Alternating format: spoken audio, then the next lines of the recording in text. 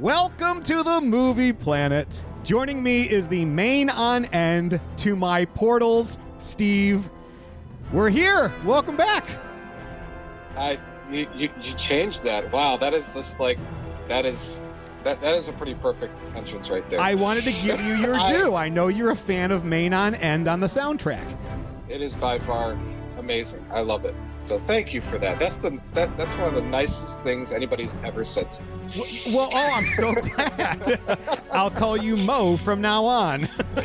Oh, geez. No, don't do that. This week, we are tackling the fourth movie in the Avengers series and the 22nd in the Marvel Cinematic Universe, Avengers Endgame. Huh. Wow. I know. On this show, we will be keeping track of all the movies worth your time in our Movie Planet Pantheon. The comic book Movie Planet Pantheon is comprised of 7 and only 7 films.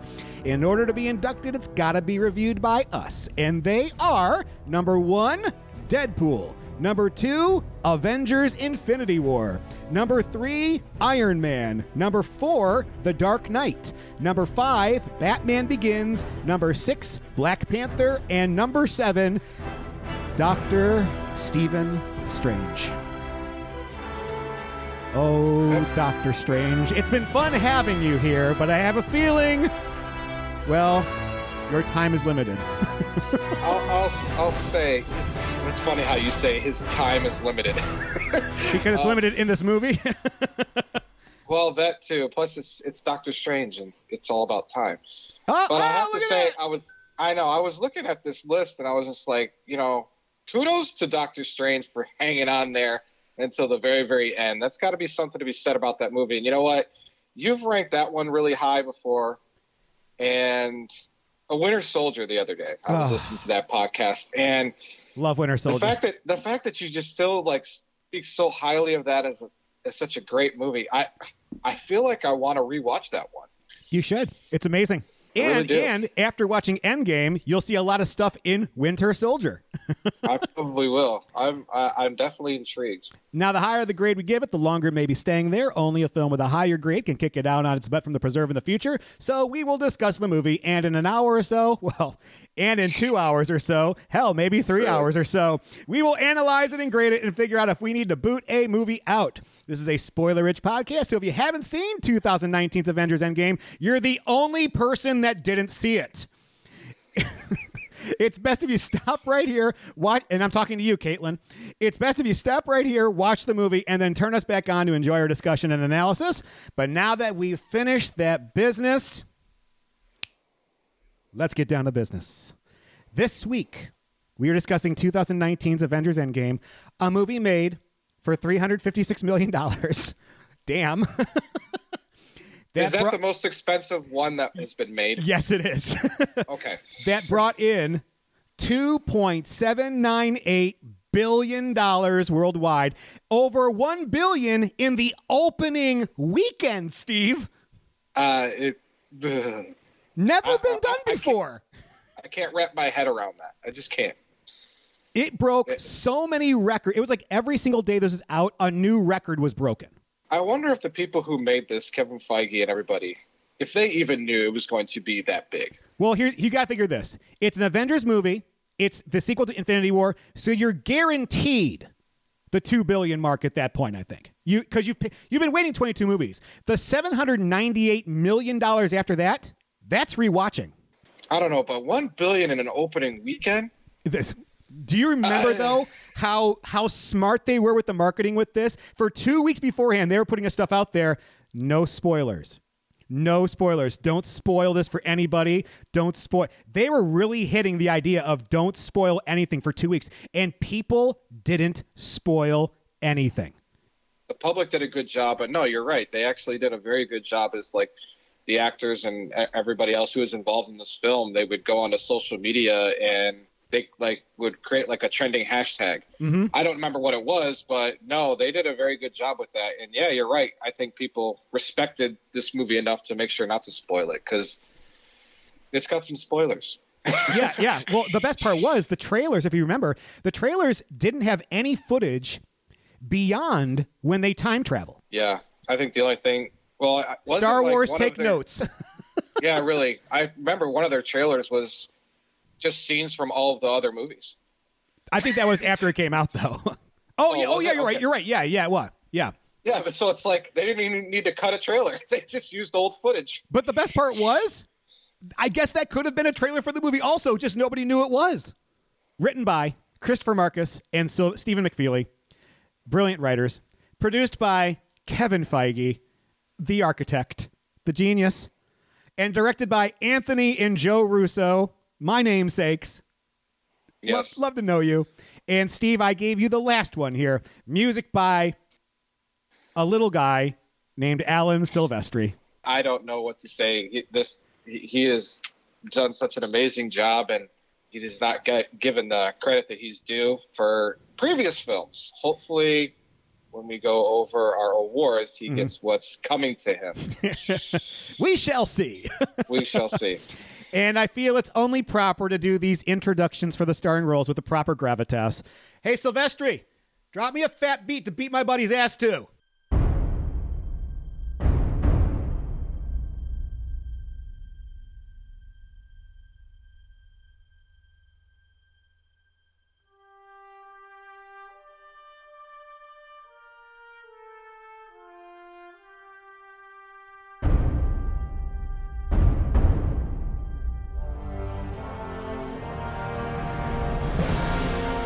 Starring the original 6 Avengers, Robert Downey Jr. as Tony Stark, Chris Evans as Steve Rogers, Mark Ruffalo as Bruce Banner, Chris Hemsworth as Thor, Scarlett Johansson as Natasha Romanoff, and Jeremy Renner as Clint Barton. The supporting Avengers, Don Cheadle as James Rhodes, Paul Rudd as Scott Lang, Brie Larson as Carol Danvers, Tom Holland as Peter Parker, Elizabeth Olsen as Wanda Maximoff, Anthony Mackie as Sam Wilson, Sebastian Stan as Bucky Barnes, Evangeline Lilly as Hope Van Dyne. The Asgardians, Tessa Thompson as Valkyrie, Tom Hiddleston as Loki, Rene Russo as Frigga, Taika Waititi as Korg. The Guardians of the Galaxy, Chris Pratt as Peter Quill, Bradley Cooper as Rocket, Pom Klementieff as Nebula, Dave Bautista as Drax the Destroyer, Vin Diesel as the voice of Groot, and Karen Gillan as Nebula. The Wakandans, Chadwick Boseman as T'Challa, Denai Guerrera as Okoye, Letitia Wright as Shuri, Winston Duke as M'Baku, and Angela Bassett as Ramonda. The Dark Arts team, Benedict Cumberbatch as Dr. Stephen Strange, Benedict Wong as Wong, Tilda Swinton as the Ancient One. Ross Marquand as the voice of Red Skull, Gwyneth Paltrow as Pepper Potts, Alexandra Rabe as Morgan Stark, Emma Furman as Cassie Lang, William Hurt as Thaddeus Ross, Michael Douglas as Hank Pym, Michelle Pfeiffer as Janet Van Dyne, Linda Cardellini as Laura Barton, Maximiliano Hernandez as Jasper Sitwell, Frank Grillo as Brock Rumlow, Robert Redford as Alexander Pierce, Ty Simpkins as Harley Keener, John Slattery as Howard Stark, James Darcy as Edwin Jarvis, Haley Atwell as Peggy Carter, Marissa Tomei as Aunt May Parker, Samuel L. Jackson as Nick Fury, Kobe Smulders as Maria Hill, Jacob Batalon as Ned, and Jon Favreau as Happy Hogan. And Thanos' crew, Zoe Saldana as Gamora, Karen Gillan again as Nebula, Tom Von Lawler as Ebony Maw, Michael James Shaw as Corvus Glaive, Terry Notary as Cull Obsidian, and Carrie Coon as Proxima Midnight. And of course, Josh Brolin as Thanos. And Matthew Berry from ESPN's Fantasy Football Crew as a S.H.I.E.L.D. agent. And of course, Stan Lee in his final cameo ever as the hippie in the car in the 70s.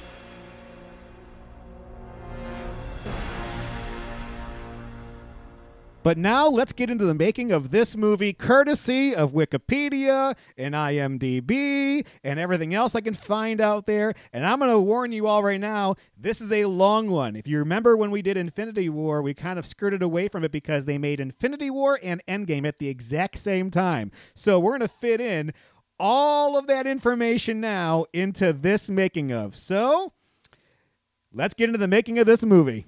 Don't get on the set, get ready to shoot, and then ask for rewrites. Studios do this crap all the time, and they wonder why they end up with a shit movie. Smoke and mirrors, guys. Welcome to the movie factory. Movie? You know, I hate the word movie. I don't make movies, I make films. Since their early films, Marvel Studios had been planting the seeds for an Avengers film that adapted Jim Starlin's 1991 Infinity Gauntlet comic arc by introducing the powerful Infinity Stones as MacGuffins, the Space Stone as the Tesseract in Captain America: The First Avenger, the Mind Stone inside Loki's Scepter in Marvel's The Avengers, the Reality Stone as the Ether in Thor: The Dark World, the Power Stone within the Orb in Guardians of the Galaxy, and the Time Stone within the Eye of Agamotto in Doctor Strange. Additionally, the Infinity Gauntlet, a glove designed to house the stones, was introduced in Thor. A different Infinity Gauntlet is briefly seen in Avengers: Age of Ultron in the possession of the villain Thanos, who covets the stones in the comics. The first gauntlet was subsequently revealed to be a fake in Thor: Ragnarok. Many fans expected Thanos to be the antagonist of the second Avengers film after making a brief appearance at the end of the first. However, Joss Whedon, the writer and director of the first two Avengers films, explained that, quote, Thanos is more powerful. He is so powerful, he is not someone you can just try to punch out. Like in the comics, you want him to be threading through the universe and to save the big finale for the big finale, end quote. While all non-Avengers films in the MCU were considered set up for this storyline, laying much of the groundwork, producer and president of Marvel Studios, Kevin Feige, said that Black Panther, in particular, would be a very important link to the Avengers sequels in Phase 3 of the MCU, as was Thor: Ragnarok. In July of 2014, Kevin Feige stated that there were some notions to where Marvel would want to take a third Avengers film, and that the sequel was aiming for 3 years between Avengers: Age of Ultron in 2015 and a sequel. Then, in October of the same year, Marvel announced a 2-part sequel to Age of Ultron titled Avengers: Infinity War. Part 1 was scheduled to be released on May 4th of 2018, and Part 2 was scheduled for May 3rd, 2019, with the two films filming back-to-back. Then, in January of 2015, Joss Whedon stated that it was very doubtful that he would be involved with the two Infinity War films. By April of 2015, Anthony and Joe Russo had reached a deal to direct both parts of Avengers: Infinity War, after directing Captain America: The Winter Soldier and Captain America: Civil War. Whedon cited the series' increasing scale as to why he chose not to return, explaining, quote, every movie I have ever made has been an ensemble piece of increasingly enormous proportions. That many balls in the air, it's only going to get bigger with Infinity War. I'm not going to be able to give it what I would need to, end quote. At the end of the month, Chris Evans, who portrays Captain America in the MCU, revealed that filming was now scheduled to begin in late 2016, over 9 months, lasting until August or September of 2017, after previously being scheduled to begin in late 2015. By May of 2015, Christopher Marcus and Stephen McFeely had signed on to also return from the Captain America films, writing the screenplays for both parts of the film. Anthony Russo described the two Avengers sequels as, quote, the culmination of everything that has happened in the MCU since Iron Man was released in 2008, bringing an end to certain things and in some ways the beginning of certain things, end quote. When it came to the writing of this movie, Marcus and McFeely began work on the scripts during the filming of Civil War, when they would go to the office, read comic books, write down ideas, put everything on a wall, and just go, these are all the characters we could have, Marcus added. We sent in literally 60 pages of unrelated ideas, just like, here's some stuff that could happen in this insane movie. Then we came back from Atlanta, and everyone had a copy of that document, and they'd circle this is cool, this is insane, this is cool, we're not allowed to do that, and from there, we pieced it together very slowly, end quote. Then in January of 2016, the duo had finally begun work on the screenplay for the first film. And by July of 2016, they were working on the third draft of Infinity War and the second for its sequel, with Marcus stating, much like how they were planned to be filmed, quote, on any given day, you're only working on one, but that doesn't mean that next week you aren't working on the other one, end quote. By October of 2016, Thor Ragnarok screenwriter Eric Pearson was flown from Ragnarok set in Australia to Atlanta to assist Marcus and McFeely, who were cramming for time. Pearson felt the pair were comfortable allowing him to work on one film while they focused on the other given his previous Marvel work, including alongside them on the television series Agent Carter. The Russos and Marcus and McFeely worked with all of the directors and writers of the other Phase 3 films to keep continuity, talking weekly. Doctor Strange director Scott Derrickson was kept in the loop on how the Avengers films use Strange through his close relationships with Feige and Joe Russo. Derrickson discussed the plot of both Avengers films with Joe and gave notes on them. James Gunn, director and writer of the Guardians films and executive producer on these Avengers films, stated that he worked with the Russos, Marvel, and Feige in order to ensure that the Guardians of the Galaxy tone in reference to characters and their humor was respected. Gunn helped write one of the funnier scenes from the movie and also chose The Rubber Band Man by The Spinners as their opening song. Some of the biggest rewrites to the script involved Thor, since Marcus and McFeely originally intended him to be the straight man to the Guardians. His scenes had to be revamped after Hemsworth explained the funnier direction the character went in Thor Ragnarok. That film's director, Taika Waititi, was brought in to consult with Marcus and McFeely on the new tone of Thor's character, while Pearson's involvement aided in keeping this continuity. Joe Russo felt the audience would not be disappointed in the number of characters in the film, saying that like 67 characters who were previously introduced in the MCU had been placed out on a board for consideration. Characters are ultimately chosen based on the personal preferences of the creative team, as long as the choices were organic and relevant to the overall story, and included some characters Joe considered to be unexpected choices, such as some who made smaller appearances previously in the MCU and are really getting fleshed out now. Because of the number of characters, McFeely called writing Civil War a walk in the park. He noted that characters who had not yet been cast were also in the scripts. Joe Russo explained that they intended to focus on a handful of characters and build the story around their emotional arcs, with many of the other characters having ancillary roles. He also said that the number of characters in Civil War prepared the brothers to deal with probably triple the amount of characters in Infinity War, and that the characters given main focus would shift between the two films. Gunn said that the Guardians of the Galaxy's films and the roles in the films would not be the biggest part of the film, but would be integral due to their connection to Thanos. The Russos wanted a strong through line from The Winter Soldier to Civil War and into the two films, saying, quote, "We look at Civil War as setting the stage for Infinity War, how it starts and what condition everyone's in," end quote. He described the concept of the films as the Marvel Universe uniting to battle the greatest threat to the world and universe that you've ever seen, with the brothers wanting to approach the cosmic elements in Infinity War with the same fervor that they gave to the more grounded films Winter Soldier and Civil War. Though they were unable to depict the film with naturalism given their science fiction content, they did want their films to have a psychological realism. Anthony added that Infinity War would deal with the themes of fate and destiny and the essence of what it means to be a hero.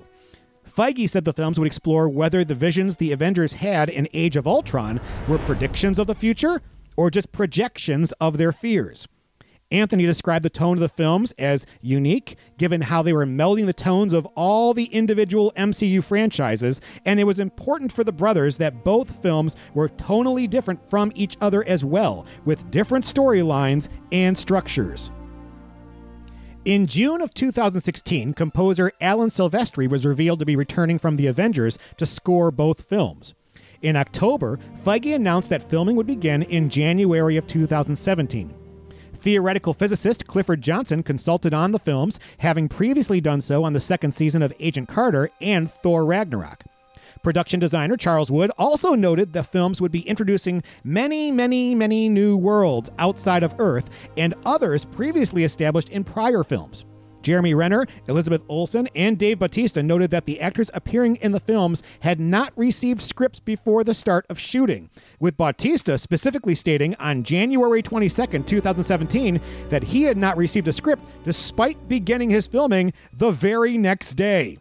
No actor in Infinity War had the entire script, though some who were in the film more than others had access to additional scenes. Additionally, fake and redacted scenes were used to help protect the secrecy surrounding the film. Joe Russo felt that Endgame was his and his brother's best work for Marvel, noting, quote, I think we've grown with every movie that we've made there. We've grown with the characters. We've grown with the cast. As filmmakers, we're very happy and very excited with the movie. End quote. He also added that because the majority of the film was made before Infinity War released and the audience was able to respond to it, the fourth Avengers film was, quote, really pure, without any sort of external noise creeping into the story at all. End quote.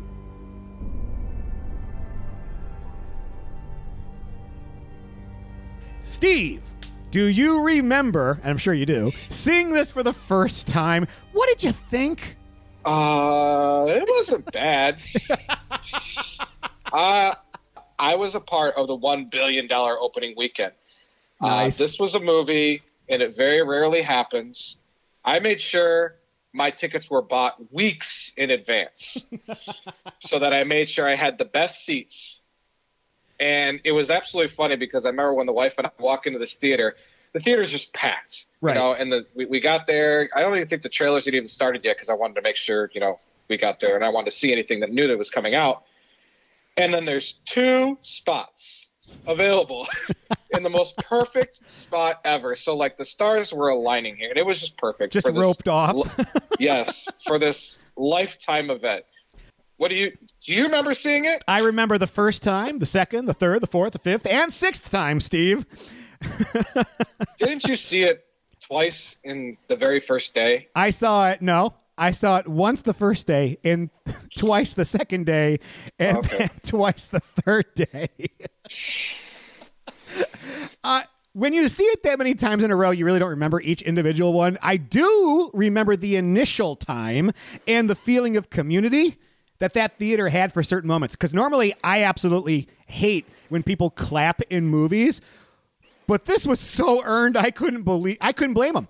Yeah, usually when like people are like hysterically laughing or the whole clapping thing, and I kind of roll my eyes and kind of go with it. Yeah, but no, this was a whole this is a lifetime event. Yep.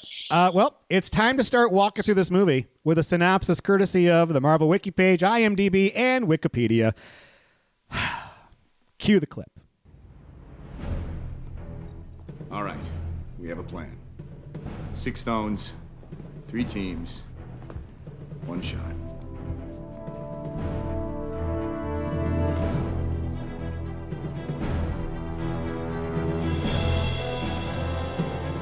Five years ago, we lost.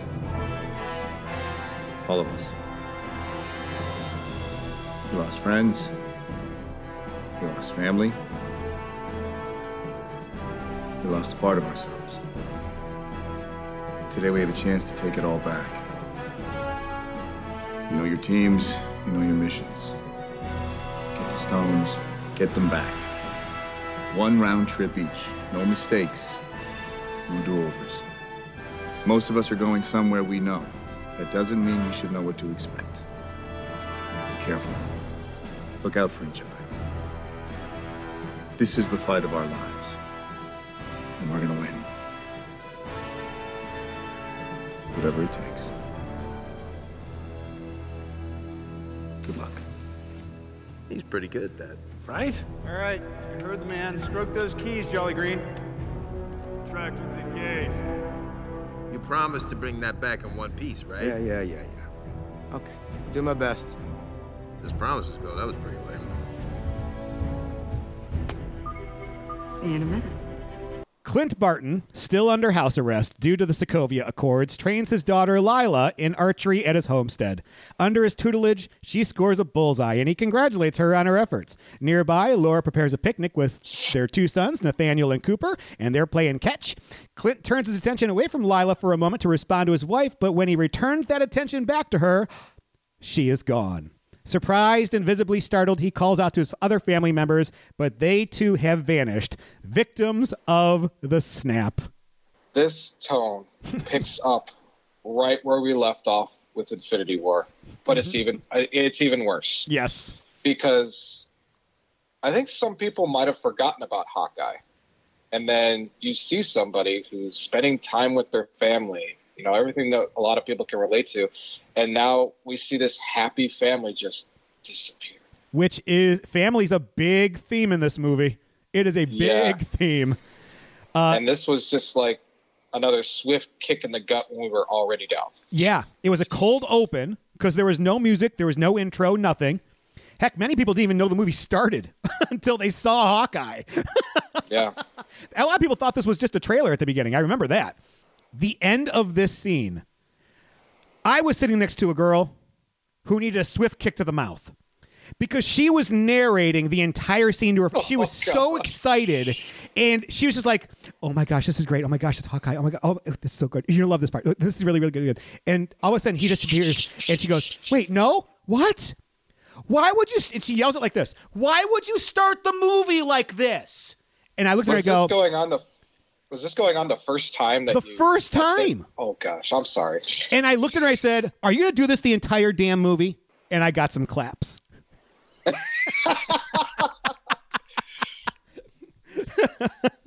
She was quiet the rest of the movie until, of course, the end.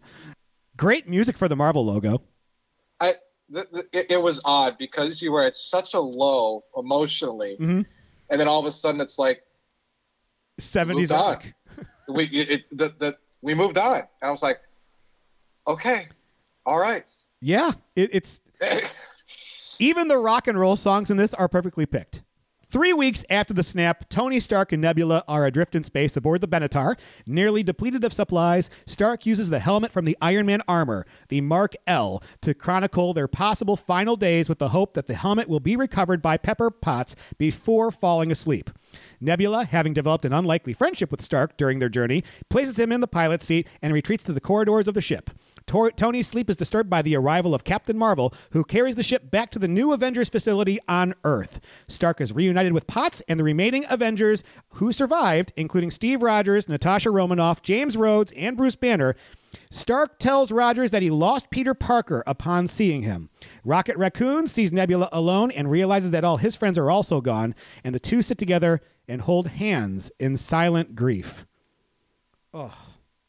Tony and Nebula playing paper, because I don't even know if that's like paper. It didn't look like paper. It was a little goofy. But I guess I've come to kind of expect this goofiness. It is two characters, though, one of which who's never told a joke in her entire life, but one who's basically everything he says is a joke. It's the in-between. It is. It was a total mood change from what we just saw. Let the roller coaster of emotions begin. Yeah, I think after what they've been through, they probably had a few moments of levity like this just to break up the sadness for a while. I mean, it's kind of like laughing at a funeral. Well, I mean, they are in quarantine. Yes, really. They are. So it's like they have to do something, or else they're just going to drive themselves insane. And space, madness can just that's a whole thing in itself. Space madness. Exactly.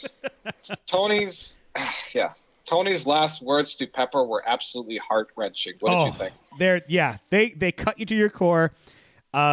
You realize this is not just going to be your typical Avengers movie right at this moment, because you're like, wow, they're really getting you in the feels already. Like, this feels like a scene you would see at the end of a movie, not the beginning.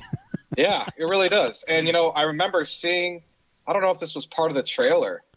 It was. A lot of people, I mean, at least for me, I can't speak for everybody else, but everybody thought that, at least I did, that this was like the end of the movie. Right. With how it was presented, and all of a sudden, wait, this is like, we're like 10 minutes in. Oh, this is different. Okay. And then Captain Marvel shows up. Yes. And it was really neat to see the mixing of heroes back. And I love watching that. It's just fun to watch. What did you think? Okay, so in in Captain Marvel, at the end of that movie, there was a post-credit scene. And it was a scene where Captain Marvel shows up at Avengers headquarters while they're trying to figure out the pager. And she asked them, where's Fury? Remember that? Yes. Okay, so I shit all over that because I was like, listen, that's not in this movie. It's a Star Wars moment. You put something in a trailer that's not in the movie. But now I'm thinking that scene actually may have happened in between both movies, because when eventually Steve Rogers says, we've been sending out people out into the universe to try to figure out what's going on. Perhaps after that moment, they sent Captain Marvel out saying, can you please find whomever's left? And so Okay. I think that scene works now. It's just a shame that it's at the end of a movie beyond the credits. And I feel like this may be something you may have added in at the beginning of this movie at some point. I don't know. Yeah. This is the first time. I'm sorry, you were going to say. No, go ahead. I was going to say, this is the first time Steve and Tony have seen each other since Civil War. We got to remember, they never shared a scene in Infinity War. No. When he says, I lost the kid, it's such a great line delivery. And you can tell at that point, Tony is like, he's got all these feelings amongst him, including the fact that he's still got beef with Rogers, but he lost the kid. Yeah, he kind of put like his beef aside just because that was so emotional to him. Yeah, and then the look on Pepper's face when she sees Tony. I mean, this is why they've spent so much money and time casting the right people. They had to get the right actors and actresses just for this movie alone. Yeah, when they both saw each other. I mean, if you think about it, you know, what Thanos had to do is he snapped and 50% of all life vanished. Mm-hmm. The odds of your significant other surviving is 50-50. It's a coin flip, you know. So when they see each other and then they're like, "Oh my gosh, you survived!" It's huge, and I think the bigger expression is on Gwyneth Paltrow's face. But I did have a little beef with this scene. Oh, and it wasn't the interaction with the actors; it's how Captain Marvel arrives. Oh, so okay. At the very beginning, you see Cap cleaning himself up. He's getting rid of the beard. Yes, he's going back to his roots. And then you see like the mirror shaking, and then you see like the whole facility is starting to shake because there's a ship coming in. Yes. But I thought that ship was not working anymore. So when Captain Marvel flies down, does she make all that noise herself? Because the ship isn't running. She's pulling the ship. So why is like the entire infrastructure and ground just shaking? It just seemed a little weird. And then as soon as she clicks off, all of that goes away. I didn't notice that, but maybe. I thought of it as kind of like really I thought maybe at one point they had the ship flying in with Captain Marvel flying the ship, and that made the sound. And then while they were editing, they were like, well, how about we have her fly in? And she's flying the ship itself in on her shoulders. And they just kind of neglected the fact that maybe they were like, well, the vibration comes from it coming into the atmosphere, I guess. I don't know. You'd have to take another look, but I think that might be an audio flub. An audio flub, or maybe the Russos have found a way to retroactively excuse it. Yeah, I guess. I mean, I still forgive them if that's the case. Yep. But the second time I noticed that, it was like, it's a little weird. And also the music when he is on the Benatar and he is falling asleep. It's eerie and it's somber, and it is not the last time we're going to hear that theme, Steve. I absolutely love the fact that you're bringing up Alan Silvestri's work already. Because, yes, when I saw this just recently, the music was hitting me, and I was like, oh, gosh, here we go. Yeah, that's the thing. It's brilliant. It's perfectly paired. Now, inside the facility, Rogers asks Stark if he has any clues as to where Thanos may be. Tony then erupts into a furious tirade stemming from unresolved issues between the two over the course of the events of Ultron and their civil war. Stark continues, if they had stood together, they may have been able to defeat Thanos. After this outburst, he faints, exhausted and emaciated from his trip through space. Stark is given a sedative that will put him out for a while, giving him time to heal. Okay, Steve, let's start our civil war. Go. Stark, well, I mean, Tony's been through a lot. I think everybody has. The dude almost died. He did. You know, he got lucky the fact that, you know, Stephen Strange, you know, his life was spared, you know, just because Stephen Strange gave him the stone. So he's still a stubborn grudge holder and still blames Cap for everything. Right? I guess still rightfully so. Yeah. They haven't seen each other, and they've always still. I think Cap is forgiven. I don't know if say forgiven, but it's trying to move on. I think it's easier for Cap to forgive because he was the one holding the information. But it still seems that Tony can just still do no wrong, and it's still always somebody else's fault. It was Captain America's fault, though. I guess what I'm trying to say is that even though Tony tried to defeat Thanos and didn't, and he failed, he still doesn't think that he failed. He still puts the blame elsewhere. Well, he does say, we lost, we. I mean, he's including himself into that. What he hates is the fact that the team was broken to begin with because of Captain America's lie. So you're saying we lost because of him. Okay, you're tying two events together that at the moment weren't relevant. They were already separated. This would be like blaming mom and dad after a divorce for the fight that started the divorce 20 years earlier. The fact is they were on separate plates. And because of that, if you remember, at the end of that movie, he was going to call Cap. Yes. So, I mean, for me, I think the scene is justified. The last time they saw each other was Civil War, and again, he was going to call him before the children of Thanos interrupted them.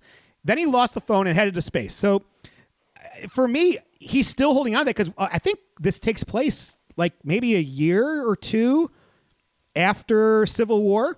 So it makes sense that they haven't talked because it hasn't really gone down. There hasn't been anything that has involved these two characters at all. Yeah, I guess I have to look at the timeline. Timeline. And then Cap preached all about being a team, and then he used a massive lie of omission against Tony to save his other friend, Bucky. If this was forgiven right away, it takes away from the impact of Civil War. I mean, they're together. They still won't get along based on that lie.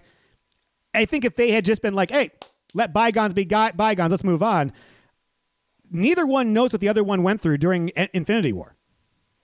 Yeah. No, I agree with you. It makes the scene a lot more powerful. And it just, to me at the time, it just made him still so like, oh, okay. I guess I wasn't 100% sure on the timeline. Yeah. And when you say it's less than a year out, I can maybe, that still makes sense. It still feels like it's fresh. It does feel really fresh.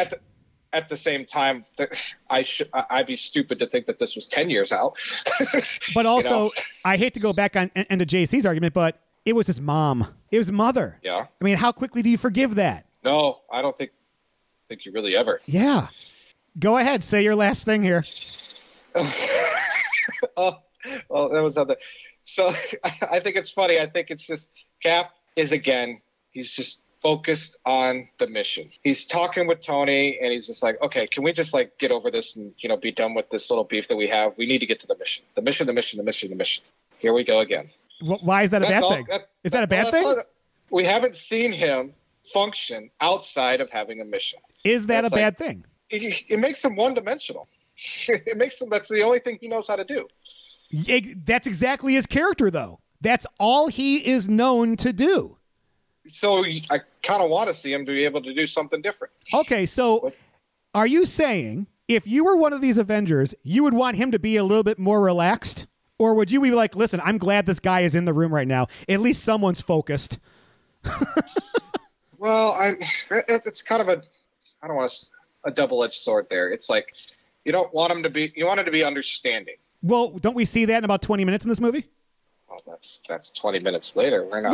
No. Because you asked where he is. Where's this person? Once the mission's over, this is actually who he is. But unfortunately, he's always on mission because there's no Avengers movie called Avengers Vacation in Jersey. It's Avengers. It's happening. We need leadership. There's always something wrong in his eyes, and he always has to have something. Is he ever wrong? Going. Well, he lied to Tony, so yeah. No. I'm talking about being on the mission. Is he ever wrong about something? There's always something wrong. He's trying to do good, so no, I guess there's nothing wrong. But it's just, dude, relax. You don't. Okay, because when I read your thing, I thought it was he's sick and tired of being focused on a mission. Like at this point, I saw it as he just wants to rest at this point. He's at a point now where he swears twice within 15 minutes. Like he's just fucking done with this at this point. And he's now lost twice. He's never lost before. Yeah. I mean, you've been a soccer coach. You know it's like when you're winning all your games and all of a sudden you lose one. That's a hard loss to get over. Yeah. I shouldn't say it's blindsiding, but it's really a kick in the gut, and you just kind of got to regroup to see with yourself. And so, losing's never good. So yeah, when you've been winning your entire life and then all of a sudden you lose, it's hard. It's difficult to come through. So anyways, return to the topic of trying to find Thanos. Danvers wants to go after him right away. Another person who's all on the mission. However, the rest of the team is not so easily convinced of the idea. Let's see. Rogers tells her they don't even know where he is, but Danvers says she knows some people who may. Nebula says there is no need because she knows where Thanos is, referencing the garden that Thanos had planned to retreat to after achieving his goal of the snap. Based on her information, Rocket pulls up a 3D diagram of its location and states that when Thanos used the stones on Earth, it let out a large burst of energy. The same signature, he states, appeared 2 days ago on a different planet. Captain Marvel's cockiness is in full effect here. Oh, yes, it is. I still feel like, at this point in the movie, I still feel like I don't know enough about her to really trust her. Okay. Even though she's already had a movie beforehand. We have been through multiple movies with these characters, and then the new girl, as Rhodey would say, just kind of comes in and takes the lead. So she's just very headstrong. And hasn't changed and she hasn't really changed since the beginning of Captain Marvel. See, I think we talked about that last time, is that her character arc was small or almost insignificant. Yeah, you're right. There was no arc in that. But being that Captain Marvel has more tread on the tires, if you will, when it comes to galactic travel and the time that she's been doing this. I mean, she's been doing this since 1995. She's been doing it longer than these guys have been doing it combined, I think. I don't blame her for taking the lead here. And honestly, I don't have a problem with it because I love how they've integrated the quote-unquote, as you said, new girl into the mix with these guys. Rhodey, what a great line. Hey, listen, new girl, we're all about that superhero life. Yeah. I mean, if you're going to be a part of the team, let's throw you into a mission right away and show off what you can do from the get-go. This is the Captain Marvel that I wanted to see in Captain Marvel. Yeah, I think there's only maybe 3 people I could think off the top of my head who's been doing this just as long, if not longer, than Captain Marvel, and that would be Thor. And Fury? Well, Fury's not in the room. I know, he's not in these movies.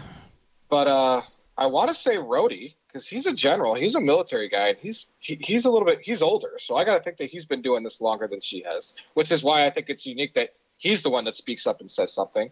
Well, and Cap, he's okay, but Cap had a 70-year span where he was frozen. he did, but I mean, I would think that his timeline of what he was able to do is almost just as long between when he was before he was frozen and then after he was frozen. Well, I'm trying to think. I'm trying to think.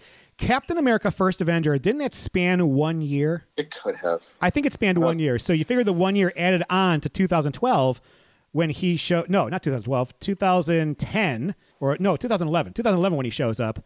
So you're looking at 12 years versus 25. I know you said in the previous podcast we're math people. We are math people. We do love our maths. Anything else in the scene stick out? Thor being silent is just scary. he actually reminded me of myself, and my wife has pointed this out multiple times, that when you're angry, when I'm angry and pissed, I tend to go really quiet. Okay. All right. And I think that's what Thor is doing. He's just sitting there, muddling in his thoughts, trying to figure out what the next step would be and just listening. He's a very active listener, and he's pissed. And him saying very, very few, and this is a god, and everything that he's done, and it's just kind of scary, eerie. Yeah. He's just not doing anything. What did you think? Rocket says it best, which is, he's been like this since he lost all of Asgard, basically. Yeah, I think I would be also. You get a line from Captain Marvel. There's a lot of other planets in this universe, and unfortunately, they didn't have you guys. What a smart line to explain where she's been. Yes. And then when they decide to go on this mission, Thor gets up and reaches out, grabs a Stormbreaker. I like this one. If Thor accepts her, then everybody should accept her. Yeah, her confidence is just through the roof. She gives that little smirk after a while. I was like, I'm starting to love Captain Marvel right now. Yeah, she's not backing down at all. And then we get Mission Cap, if you will. Let's go get this son of a bitch. Language! Yeah, I think like you said earlier, he's just sick and tired of, he just wants to kind of finally win, and then the main title appears. Yep. And I'm like, let's go. Yes. Let's get this party started. And I'm sitting there going, I don't need a title right now. I know where I'm at. Let's keep going. With this new information, the team of Avengers set out to confront Thanos and retrieve the Infinity Stones in hopes of bringing half the universe's population back, leaving Stark behind. They all get aboard the Benatar and plot a course through the Universal Neural Teleportation Network to Titan II. That's a mouthful. Finally tracking the signal to Thanos' farm in the garden, Danvers then first heads onto the planet to do recon, only to find that the planet is undefended and Thanos is alone and unguarded. He has no armada, no ships, and no guards. Another great purpose to Captain Marvel. She's already an important piece of this puzzle for the team. Yeah. At first, when I saw it, I was surprised that Thanos was just there by himself. But then as I'm thinking about it, he did everything that he wanted to do. Yeah. It doesn't matter what happens to him afterwards. Speaking of, in his simple hut, Thanos goes about his daily routine. However, he is visibly crippled with horrific burns on the left side of his body, presumably from use of the Infinity Stones. Danvers suddenly bursts into the house, surprising Thanos, and quickly pins him down with assistance from Rhodes and Banner, after which Thor severs Thanos' left arm and gauntlet completely off with Stormbreaker. To the Avengers' surprise and dismay, Thanos' gauntlet does not contain any of the Infinity Stones. Hey, look, it's Purple Shrek. Stop it! Oh, come on. You could not have just watched that scene and kind of thought about that. I really didn't, because it's Thanos. Captain Marvel comes in like a boss. Yeah. Blows a hole in his hut. Yeah, she does that a couple times. Oh, my God. They're starting to grow on me. Yeah. And then Thor just coming out and chopping off Thanos' arm. It's a very in-your-face, brutal scene all the way through. Mm-hmm. And I'm like, well, all of this could have been taken care of earlier instead of going for the chest. Upon interrogation, Thanos explains that the stones would offer nothing but a temptation should he keep them. He explains that after completing his goal, the stones had served their purpose, and thus he used their energies to reduce them to atoms, so that what he did could never be reversed. The Avengers accuse him of lying, to which Nebula responds that while his father is many things, he is not a liar. Thanos thanks his adoptive daughter for believing him. Enraged, Thor decapitates Thanos, killing the Mad Titan. When Rocket asks what he has done, Thor replies that this time he went for the head, referencing Thanos' scornful remark on his failure to defeat him in the Infinity War. The Avengers then depart Titan II, having realized that there is nothing they can do to bring everybody back. I used the stones to destroy the stones. That's a twist. That's why he's so good. He's got a masterful plan from beginning to end, and it was just this elaborate plan that he knew he wanted to execute, and he did it. Yeah. That's just the crazy part, is the bad guy won. You know, it's funny, when people ask, well, what would ever happen if the bad guy won in all these movies? We always think, oh, they just go on this power thing of just, destroying everything in their universes of wherever they are. Thanos just goes, I won. I'm done. I'm gonna go grow some crops. Yeah, he did what he set out to do, and then there's nothing left for him to do. I am inevitable. It's got to be up there in one of the top 100 quotes of all time. Unfortunately, it's usurped later on by a, I think, less than line, but it is line. So what else sticks out here? Thor is just absolutely relentless, and it's scary. I mean, he's a god, and when you piss him off, we've seen him pissed off before, but I think nothing along this. No. He's mentally messed up and pissed, which is a dangerous combination for somebody who can absolutely do anything. And then when this happens, I'm like, Thanos is dead 20 minutes into the movie. And as soon as this happened, I remember all of our conversations prior to this movie, because we would talk at length about what would happen in movies when they come out. I remember we talked at length about this, that this could happen. I'm just like, now what? Right. When he dies in 20 minutes, I was like, oh my gosh, Thanos is not going to be the villain in this movie. What a turn. That's like saying, I'm making a sequel to Harry Potter. And everybody's like, why? And you go, don't worry, Voldemort won't be the villain. Okay. Now I'm in, because now the universe is open. I have no idea where you're going to go with this now. And Disney, calling Disney, that's a decapitation. You're not supposed to like those. And that's not the only time you see it in this movie. Nope. This is no holds barred. Yeah. If you missed it the first time, don't worry. There'll be a holographic version later. Yeah. And I mean, their poster boy, their pretty boy, is now cursing. Yes. Yes, he is. This is vicious.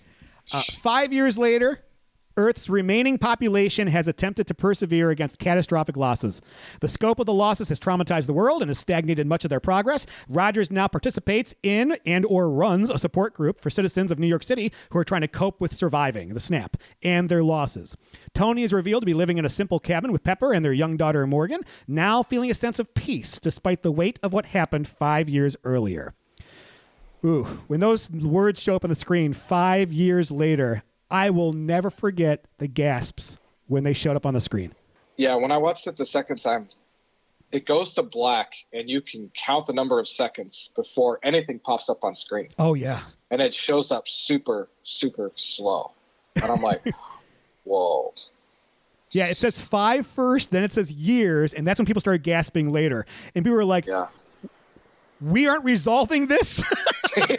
Again, people are pissed that the bad guy won. Yeah. But this scene, I guess, is kind of what would happen. And I think in terms of Cap running his AA meetings, it's actually perfect for him. Yeah. It's perfect for him and his persona. What did you think? Well, fun little fact, the guy who shares his story in the support group meeting is one of the Russo brothers. And the bald guy in the meeting who asks him about the date is apparently the original creator of Thanos, Jim Starlin. There's so many things in this movie that's just absolutely insane. Marvel just knows how to pay shit off. And listen, hey, for those of you out there in the audience who are wondering what Cap looks like without a mission, well, turns out he's like everybody else, human. But he's still a natural leader, and that is why he's awesome. He's more than his serum. Yes, I'll give you that. I agree. In a U-Store-It self-storage facility in San Francisco, a rat accidentally activates the quantum tunnel in Louise's van. Finally, after 5 years, pulling Scott Lang out of the quantum realm after he was trapped there at the end of Ant-Man and the Wasp. Disoriented and confused, Lang, who believes he was only gone for 5 hours, wanders a post-snap San Francisco. Realizing something terrible must have happened, he comes across the Wall of the Vanished, a memorial site for listing the names of those lost in the snap. He frantically scans the names, hoping that he doesn't find his daughters. Relief gives way to bewilderment as he doesn't find her name, but instead his own name. Arriving at Cassie's home, he is shocked when he is greeted by his daughter, now a teenager, and the two reunite in a tearful, joyful reunion and hug. After realizing that Hope Van Dyne, Hank Pym, and Janet Van Dyne were among the vanished, Lang travels to the new Avengers facility in New York with Louise's van. That rat is the MVP of this entire movie. Yeah, the first time I saw it and the second time, I didn't even notice it. Yeah. And I was really perplexed on how... Wait, you didn't notice it the second time? Out of the quantum realm. No, I didn't. When you watched it last night, you didn't see that? Well, I got a confession to make. Here we go. I kind of did like a greatest hits of the rewatch. I hope they remember you. So I was picking bits and pieces of parts that I kind of wanted to watch and kind of to talk about. And unfortunately, this wasn't one of them. I kind of wish that it was now. I just never noticed it. And I was just like, is this just pure luck? Is it a MacGuffin on how he just comes out? I mean, because I don't think he had any kind of... Well, at the time, I didn't know anything about the stinking rat. And it's just kind of a theme on the Movie Planet podcast where the other guy... Reality can be whatever. So I just... I was really thrown for a loop. I was like, how the heck did he get out? But apparently it's just some rat that just crawled across. Yes. It just happenstance. I guess. Okay. And here's the thing. I can understand why people would call this, oh, what a coincidence. He gets out just when everybody's at their worst. Well, it also took 5 freaking years to get to that point. Like, you can't call that coincidence or it's just a plot device, because if it happened right afterwards, then you've got a point. But a lot of time has passed and people have not moved on. I mean, if this happened 15 years, 20 years down the line, you still can't call that a coincidence, because it's like, listen, coincidence means that it happens at the right time. There is no right time for this to happen. It's almost like the right time was extended for 5 years. And yeah, you can't call that a coincidence. Yeah. Ken Jeong as the storage facility guard. Another actor from the TV show Community that shows up in the Russo brothers movies. You're plugging that show, aren't you? It's a fantastic show, Steve. Abed, the guy who plays Abed, he was in Winter Soldier, and Donald Glover was in Spider-Man: Homecoming. And we're going to get 2 other members from Community in this movie. So we got this one, and we'll get somebody later on. What do you think about that memorial? Well, that's what I was just going to say. Well, first off, before it pans and goes to the U-Haul, they say San Francisco or San Fran. I'm just like, oh, yeah, man. Yeah, man, to San Francisco. There's something got to be here. So it was really interesting to go right to him right off the bat. Yeah. And then when he kind of figured everything out and he goes to that memorial stand, I was like, this is intense. Mm-hmm. I got the feeling it was like looking at like the 9/11 memorial in New York. Oh, it is yeah. very just intense. Or even the Vietnam memorial. Yes. I mean, it's just eerie and solemn, and you have to imagine there's one of these in every big city. Yeah, it's a cool visual also that not only have people moved on, but they've actually erected things in memory, which builds that universe to be more real anyway. And bringing everything into light and again, that's something I liked how the MCU has done, is that everything that's happened, it's in public eye. Yes. Nothing's hidden like Batman. Oh, that was creepy. But so I do like the fact that everybody knows who these superheroes are and what they do. So that was really cool to kind of see them recognize this. At the new Avengers facility, Romanoff, and now the leader of the Avengers, is concluding a meeting with Nebula, Okoye, Danvers, Rocket, and Rhodes regarding the continued repercussions of the snap throughout the universe. Following the dismissal, Rhodes remains behind to give a status update regarding his former teammate and her friend, Clint Barton, who has become a vigilante. Rhodes suspects Barton is responsible for the deaths of multiple Mexican cartel members, which upsets Romanoff. Despite his apprehension, Romanoff pleads with Rhodes to continue tracking Barton. Rogers enters the room, and the two console each other, admitting that while they're now devoted their lives to helping others move on from what happened, neither of them ever can. The gloomy mood is interrupted when Scott Lang arrives on the compound. While initially skeptical, the two realize that Lang is indeed alive and welcome him into the facility. And upon arrival, he is greeted by Romanoff and Rogers, his idol, and the three begin discussing the means of his survival, where Lang explains his own experience in the quantum realm and how they might use it to undo the events of the snap. The trio, with limited knowledge about the quantum realm and time travel, then seek out Stark. Steve, every female in this scene is a badass in their own right. I don't think Marvel has a lack of female problem. No, they have their own. It's almost like they're protecting their own realm. Yeah. Okay, I was going to say, you got Nebula. She's just a kick-ass fighter. Even at her worst, she's a kick-ass fighter. Okoye, who is Darth Maul, like reincarnate as a badass.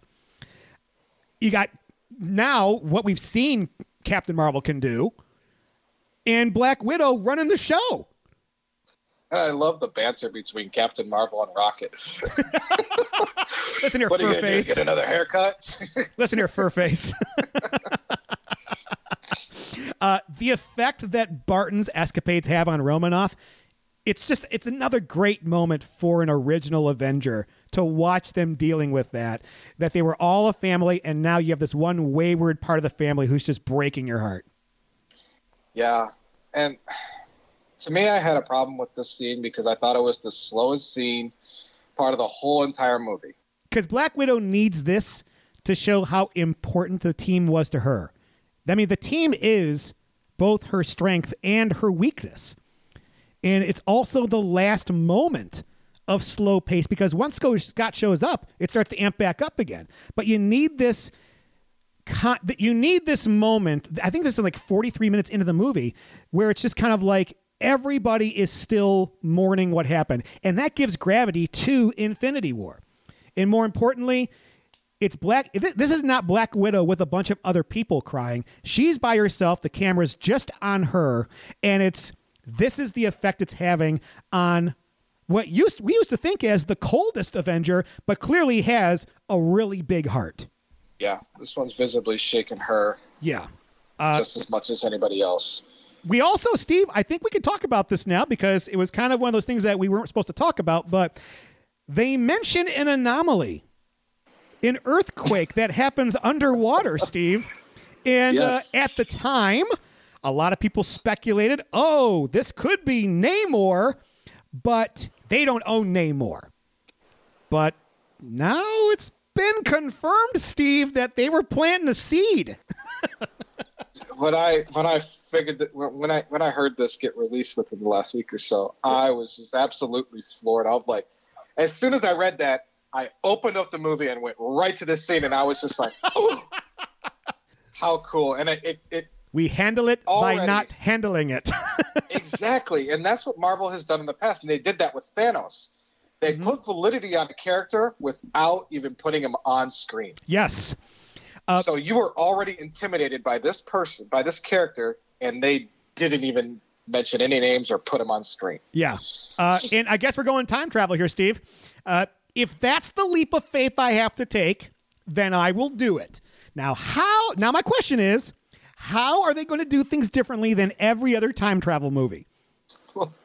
Well, and they talk about every other time travel movie in this movie. Yes, they do.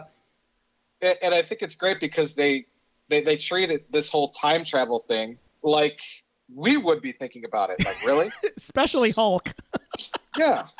Who we'll get to later. But yeah, it's just, this was the Scott, when he's talking about this and he's all fidgety and he starts talking about, does anybody know anything about quantum physics or something like that? I was just like, pretty sure you're probably the only one. I mean, Cap in there, Cap is a very linear black and white character. Yes. When you start talking about anything super smart with him, he's kind of turns a little dumb. True.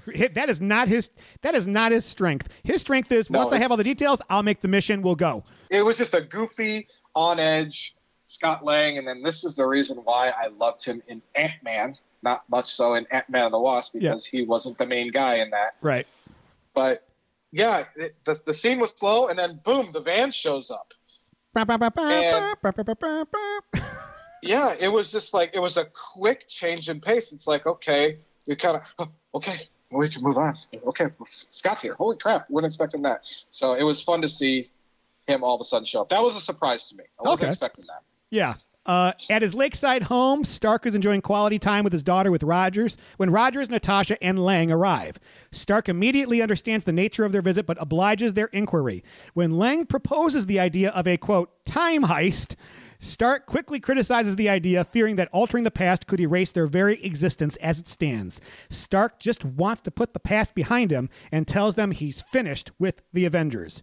I really like that not just Thanos, but Tony has moved on and has a daughter, Morgan, which is something he foresaw in Infinity War. And that kid is damn cute. I totally get why Tony is hesitant to do anything. He really did luck out on Pepper surviving. Oh, yeah. It put a lot of things in perspective with him because there was things that survived and there's things that he lost. Peter Parker. Oh. And he really cherishes everything that has survived and is still with him. So I totally relate to him. Yeah, and this also shows that time does heal a lot of wounds, feelings of anger and whatnot, and it's why Tony is much more relaxed here than he was 5 years ago. I mean, he even calls Rogers Cap still. I mean, respect is starting to come back a little bit here. And every argument Tony has against time travel is what experts have thrown at movies in the past. So the Russos, you have to rewrite how we think of time travel now. So what's your plan, boys? Yeah, time travel is always, it's tricky because when you think of time travel, I immediately think of Back to the Future. Right. That's where I go. That's the staple of how time travel works. You go back and change the past, it changes the future. So yes, I don't blame him for not wanting to do that because he doesn't want to ruin what he has now. Yeah, and Tony's got a point. He can't risk it. He's already risked it once. Why would he do it twice? Not wanting to give up, Rogers, Romanoff, and Lang leave and meet with Bruce Banner at a diner. After the snap, and both Hulk's and Banner's defeats at the hands of Thanos, Banner restarted his research into gamma radiation and used it to morph his body to have the appearance and strength of the Hulk while retaining the intelligence and control of Banner. Despite his meager knowledge of quantum physics, claiming it was, quote, outside of my expertise, end quote, Banner agrees to help him experiment with the idea. Mellow Hulk is funny. He's just a big green hippie. I think out of all these, he's the most relaxed out of any of the original after everything has happened. Everybody's like mentally defeated and sad. Yeah. He's the light of it all. You know, you're right. He is. He's taken over the role of Hawkeye in this, and that he's now the heart of the group. Yeah. It's also interesting that, everybody handled this crisis differently. And what he did is he had his own crisis, which was him versus himself. He had to rectify that before anything else. And when he finally did, and there's no wars to happen, and there's nothing to fight anymore, it explains why he can just chill out. Yeah, I finally gave him to concentrate on himself, which maybe that's what everybody should have done. Hulk out. Dab. Uh-oh. Yeah. Dated joke, Steve. Dated joke. Yeah. Less than a year, it's already gone. Yes. Oh, and we also get Ant-Man wanting to take a picture. Yeah, and then they're sitting down eating. Take the goddamn phone. That's funny. That's the Marvel humor, but it didn't feel forced on you. No. But the one thing I did note, and this is super, super minor, is when they're sitting down eating, he has like an entire table full of huge amounts of food. And it makes sense. He's a bigger guy. His metabolism, in order to keep up his energy, is a lot greater. But he's got like a huge bowl of like breakfast sausages and eggs. Oh, you want some? Here, try the eggs. He's got enough to go around. While Tony is washing dishes, he accidentally gets a picture of his dad wet. Then coming across a picture of himself and Peter Parker. Being reminded of how he lost him on Titan all those years back, he uses Friday to simulate models for time travel in the quantum realm. Despite expecting and hoping not to fail, he succeeds just before giving up using an inverted Mobius strip model.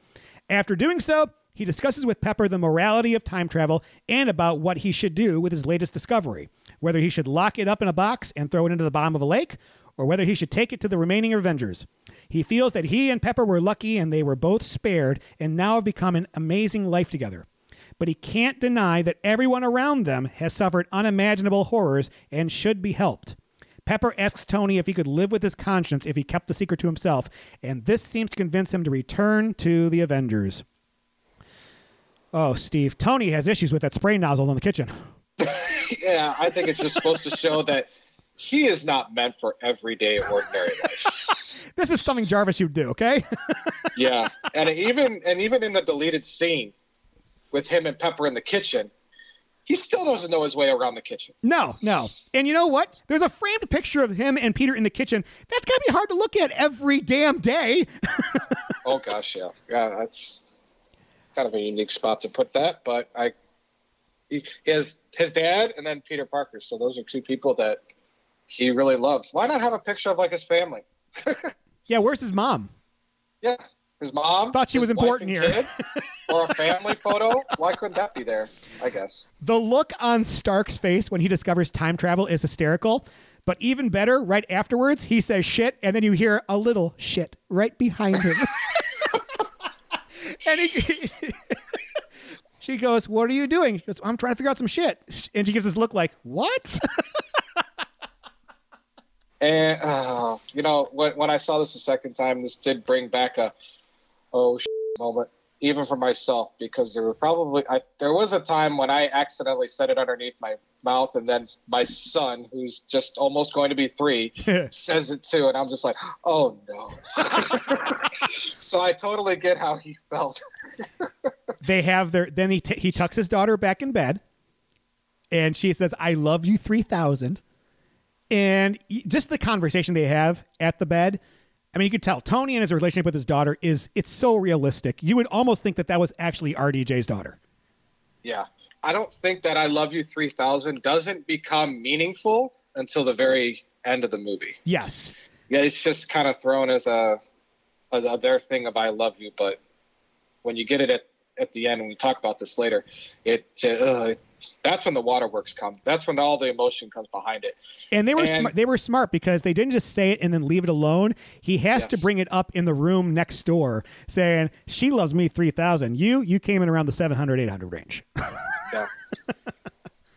I want to tell my son one of these days, when he's not going to bed and he's doing his whole thing and he can understand it a little bit better, go to bed or I'm going to sell all your toys. I was laughing so hard because I get it. It was just so funny. But even so, I mean, even the daughter is smiling when she hears it because she just knows this is my dad. He's goofy like this. Yeah. Pepper and Tony wouldn't. I think Pepper and Tony wouldn't work without the previous movies that have built this relationship from boss and assistant to Pepper knowing Tony so well that she's okay with him pursuing this. Most couples would not allow this, but she knows after 22 movies how this is going to haunt him. Because, I mean, Iron Man 3 showed how he is when he is haunted. Yeah, the scene on the couch where they're kind of talking about it and the two options that he gives him, what he can do, is very emotionally heavy again. Because deep down, she knows, and he knows, and the audience knows that he would be tormented for life if he just ignored all of this. Yes. And that's a very, very heavy concept to think about. At the new Avengers facility, Banner, Rogers, and Romanoff run an experiment with time travel by trying to send Lang back in time. Instead of sending him through time, they send time through him. He turns into a child, an old man, and finally a baby before they manage to restore him to normal. Rogers leaves the room, contemplating outside of the building about what to do next. Stark arrives to extend his helping hand and asks if the whole team is getting back together. Rogers told him they're still working on gathering everyone who's available. Tony tells Rogers that he's agreeing to help on the condition that trying to reverse what Thanos did won't reset what has happened since, as he doesn't want to lose his daughter. Rogers agrees that's how it should be. The two men finally put aside their differences, and Stark returns Rogers' shield. All right. Now everything picks up. We've had 43 minutes of deserved mourning. Yeah, here we go. Cap has his mission. Yes, he does.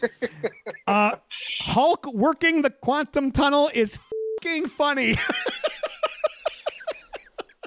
Why are my pants wet? I can't tell if it was baby me or older me. Time travel. Oh, God, yeah. But even when they're like, I don't want to get him stuck in the 1950s, and they're like, don't mess with him that way.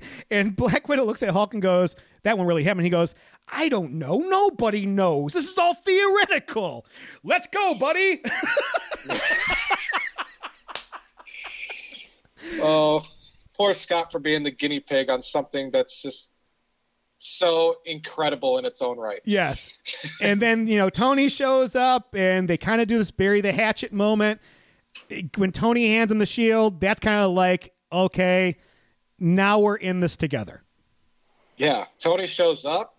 Tony coming in hot. Tony shows up. Oh, yes. And the look that Cap gives of just rolling his eyes. Really, yeah, that's funny because that's how he shows up on every time he drives a car. And then, he gives him the shield and says, let's not do this to anybody. I didn't bring one for everybody else. But he also says, I had to get this out of the garage. Otherwise, Morgan was going to sled on it. Oh, I could totally see the kid doing that. Yep. That would be the world's best sled. Nebula and Rocket arrive in the Benatar, and Rhodes flies in with his suit. Scott, eating outside, sees his taco destroyed in the wind from the Benatar's landing. Banner and Rocket travel to New Asgard in Tonsberg, Norway, which is now home to the few Asgardians who are left, but not before Banner offers Scott a new taco. They meet Valkyrie, who now works on the fishing docks, who tells them Thor is not doing well. Thor is revealed to be depressed following his failures. He has gained considerable weight, becoming an alcoholic, and spends much of his time playing Fortnite with Korg and Meek. Although Thor tries to put on a carefree attitude, he nearly breaks down upon Thanos' name being mentioned by Banner. When it seems as if an appeal to emotion will not work on Thor, Banner and Rocket convince Thor to come with them by promising him beer. This isn't how we like to see our heroes, but we have to remember they haven't had to be heroes for 5 years. And this is kind of what happens. Complacency. Yeah, and I think that's something to be said with everything that's kind of going on now. Now we're getting used to a new norm, and that's exactly what they had to do. Yeah. They've completely changed. The soundtrack beyond Silvestri's score is perfectly chosen and placed so well. Yeah. It's kind of a, I don't want to say like a goofy. It's like a 60s hippie folk song kind of. Yeah, it's a folk. Perfect. That's perfectly placed. Yeah, it's a folk song. And I love that Hulk's weight is making the truck spark from the bottom. I saw that the second time, and I was just like, oh, that's funny. Okay, Steve, I got a few questions now. I thought all of Asgard was destroyed. Who are these people? They're washed-up fishermen looking for work and need a place to live after work. It's the start of a civilization, just like a game, right? Yes, and Thor is officially the Lebowski. Yeah, he's the dude. Or El Deuterino, and if you're into that whole brevity thing. Okay, so I heard a rumor that when they're playing Fortnite, Noob Master 69 is actually Deadpool. I can't disprove it. I feel like this has to be something unique. Again, they're pointing something out and giving it screen time, and you actually see the TV. And somebody extremely wise told me that whenever you see a TV being displayed in a movie, it's something important. So I'm looking it up right now just to see if anything's come out. Marvel Studios is reportedly considering methods to introduce Ryan Reynolds' Deadpool into the MCU. And somebody mentioned, hey, introduce him playing Fortnite under the username NoobMaster69. They never said no. That would be amazing. It would be. It's a huge Easter egg secret. And in this scene, I love Korg. Yes. I mean, it's a damn shame that we don't see him enough. Even just a little bit more. This is the best thing Waititi has ever done in the MCU. Hey, Steve, your favorite weapon, Stormbreaker, is nothing more than a bottle opener now. It's a multi-functioning tool. Is still better than the gauntlet. What? The gauntlet's a multi-function tool. Can both tear down civilizations and build them back up, according to Odin. We haven't seen it open a bottle of beer. And that's really a true test of a weapon. It can do anything and everything. You want a weapon that can do anything. Anything you think of, you want it to be able to do. For those of you who are confused by this, listen to the Infinity War podcast. It's amazing. It's 5 years later. Thor is still dealing with his guilt.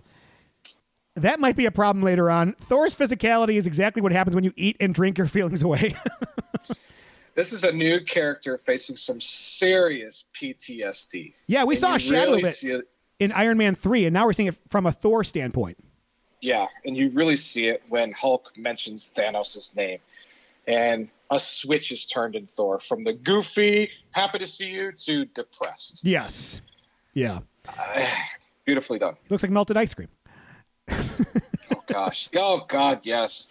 That's terrible. Meanwhile, in Tokyo, Barton attacks a group of Japanese Yakuza members and dispatches them one by one, including their boss, Akiko. Romanoff watches the scene, approaches Barton in an attempt to bring him back to the Avengers. At first, Barton wants nothing to do with the plan, but after some convincing by Romanoff, Barton returns to the Avengers headquarters with her. Wow, Barton turned in his bow for a sword, and Steve, I think I like him with a bow better.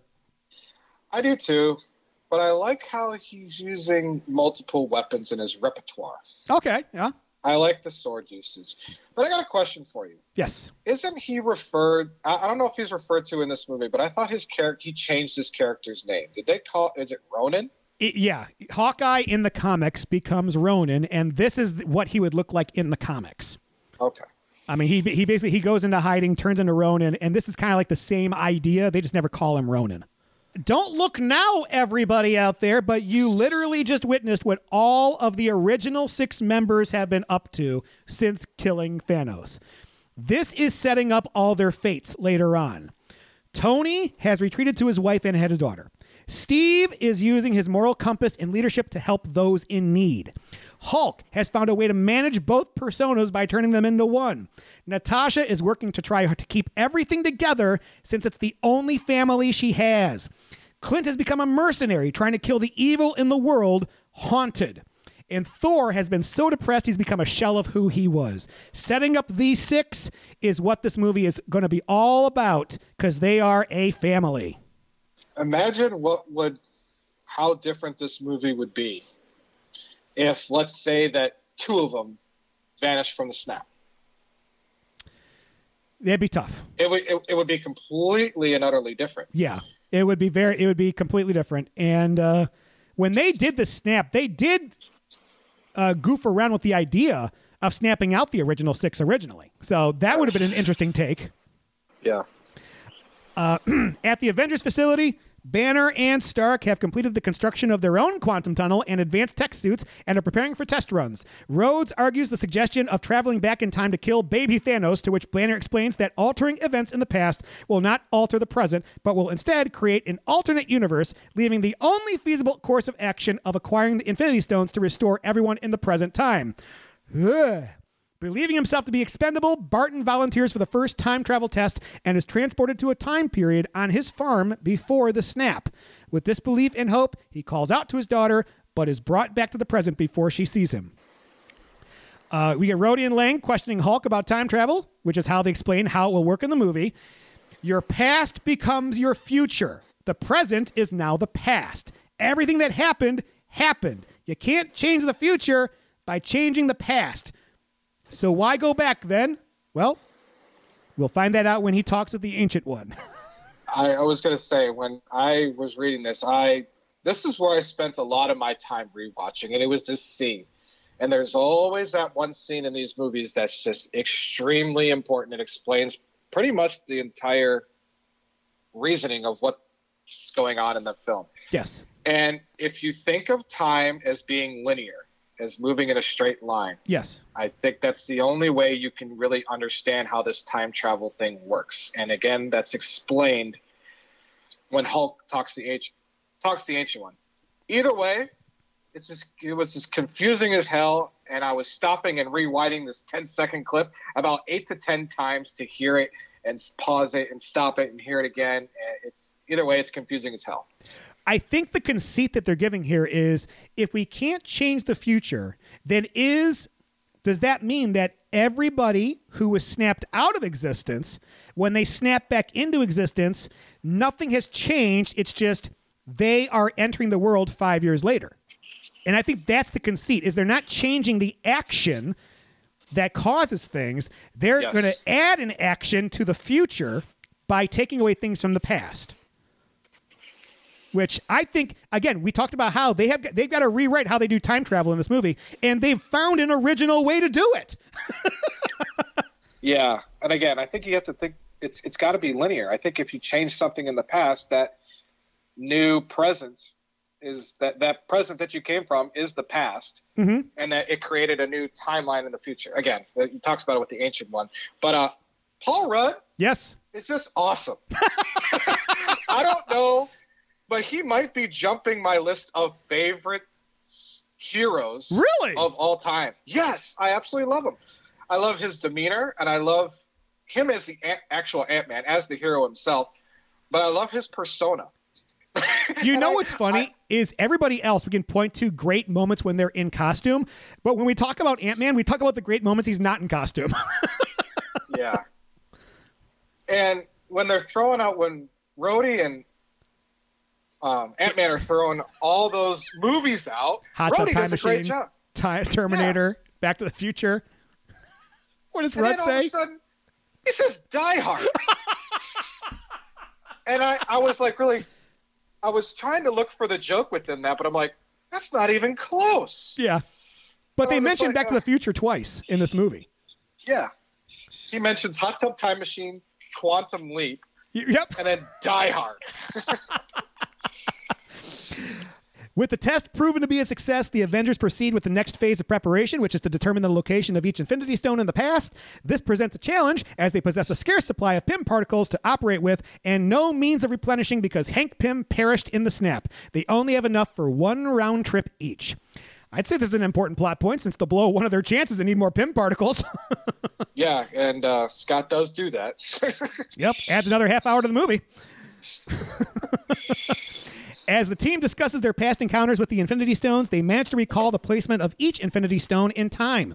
Fortunately, Natasha realized the time, space, and Mind Stones were all present in 2012 New York City, in relatively close proximity with each other, following the Battle of New York. However, the other 3 stones were only accessible to them in different places and times, with the Reality Stone being present on Asgard in 2013 and the Soul and Power Stones being present in 2014 on Vormir and Morag, respectively. With their targets located, the Avengers split into 3 separate teams. Thor and Rocket to Asgard, Nebula and War Machine to Morag, Romanoff and Barton to Vormir, and Rogers, Stark, and Banner and Lang to New York. Oh, okay. Everybody's on a mission. Yeah. Can we talk about Thor's explanation of the Reality Stone? This is Thor the Dark World Cliff Notes style. Yes, and it's exactly how those of us that hated on Thor the Dark World would explain it to others. It's exactly right. And I love when they, I don't know who says this is. All right, Thor, do you want to explain the ether? And it pans over and it has him just sitting there. I think he's dead. And Chris Hemsworth's delivery on this whole entire scene, for as long as it is, a couple minutes? Yeah. is one of my favorite parts in the entire film. What did you think? I'm curious to see whether or not how much of this was Hemsworth improvising. They probably just said, okay, we need you to kind of talk about Thor the Dark World. Go. Yeah. No thanks, I'll have a Bloody Mary. And this is a great scene because they're all having like a study session together. And what is Hulk doing? He's eating the Ben & Jerry's ice cream that's named after him. That's great. Hulka burning fudge. Like, those are the little things, the details nobody notices. But when you watch it 5, 6, 7 times in a row, you go, oh, there's something new. Yep, that's exactly what. I noticed that the second time. All right. So we're heading to New York 2012. Okay. Now, right beforehand, Black Widow has another great line. See you in a minute. She says that right before they go. And I'm like, oh. She got that sly smile on her face like, this will be fun. Oh, okay. I see what you mean. Yeah. And it's also the last thing she says to everybody. I mean, that's her final line to the Avengers. See you in a minute. Oh, that's heartbreaking. Yeah, I'm telling you, man. Okay, New York 2012, New York City. The team of Banner, Lang, Rogers, and Stark review their mission objectives and disperse. When you first saw this and it said New York 2012, how excited were you? This heist is and I think it's perfect for this final movie. Mm-hmm. It's like the greatest hits of the MCU so far. Yes. It's exactly how I took of it. It's like they took all the movies. These are the greatest hits. I completely agree. What did you think? I loved it because I was like, what a genius idea. We're not going to go back and just look at what they were doing back then. We're going to insert a new alternate plot point into that time and see it from different perspectives now and see how they interact with each other.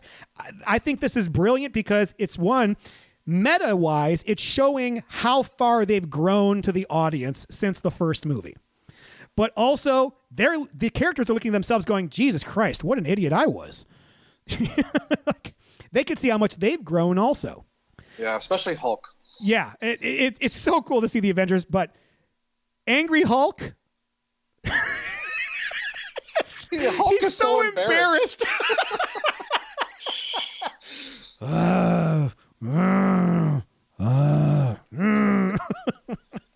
I think I said this when we did the original Avengers thing.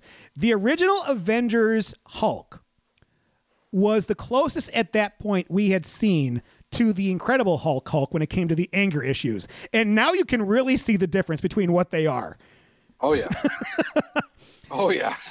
Banner heads over to the New York Sanctum where he encounters the Ancient One, who explains to Banner that Doctor Strange is not yet the Sorcerer Supreme. Banner tries to persuade her to give him the Time Stone, but his initial attempt fails because the Ancient One doesn't knock Hulk out of the Hulk. She knocks Bruce out of the Hulk. Yeah, he knocks all the smarts out of him. Which I thought was such a cool shot because I was like, oh, she's going to knock somebody out. And when you see it's Bruce, I'm like, it makes sense. They're two different personalities. Yes. Now we go to Asgard, 2013. Thor and Rocket, having been able to locate Jane Foster on Asgard, set out to use a device to extract the ether from her body. Thor, however, gets distracted at seeing his mother, knowing that she will die later that day, being killed by Curse. He then abandons Rocket to go get some mead. Rocket gives a pep talk And it starts with a fantastic slap across the face. Yeah, this is really good because I don't blame. Thor's going through so much right now, and now he has to revisit where his mom died. I know. Thor is really broken in this movie. Then we go to Morag 2014. Rhodey, Nebula, Romanoff, and Clint time jump to 2014 Morag. Romanoff and Clint use the Benatar to travel to Vormir. Okay. I love that in the 2014 timeline, Thanos, Gamora, and Nebula are all searching for the stones too. What a great twist. Yeah, that was really neat to have. Because we find that out because our next shot is at the Sanctuary 2 when we see Nebula and Gamora appearing to be doing a training exercise, and they're called back to Thanos because Ronan the Accuser has found the location of the Power Stone. So we're kind of in the time of the Guardians of the Galaxy now. He is sharing this with Gamora and Nebula when suddenly the two Nebula's systems start interfacing with each other. Although present Nebula is unaware, the past Nebula broadcasts her future self's visual feed. Thanos suspects something and asks that she's brought to his ship. Gamora and Nebula clearly know that Thanos getting the stones is dangerous. You can already tell there's a conflict already of interest. Yeah, I completely agree. Yes, I got that as well. And we also... What did you... Go ahead. Thanos makes his entrance, Steve. Dude, Welcome, Your Excellency. It is like the second best entrance. It's very, very similar to Thor and the Bifrost, but Thor's entrances over the course of his movies are just... They're just awesome. And he's got a wicked weapon. This is like the first time you've seen him wield a weapon. Yes.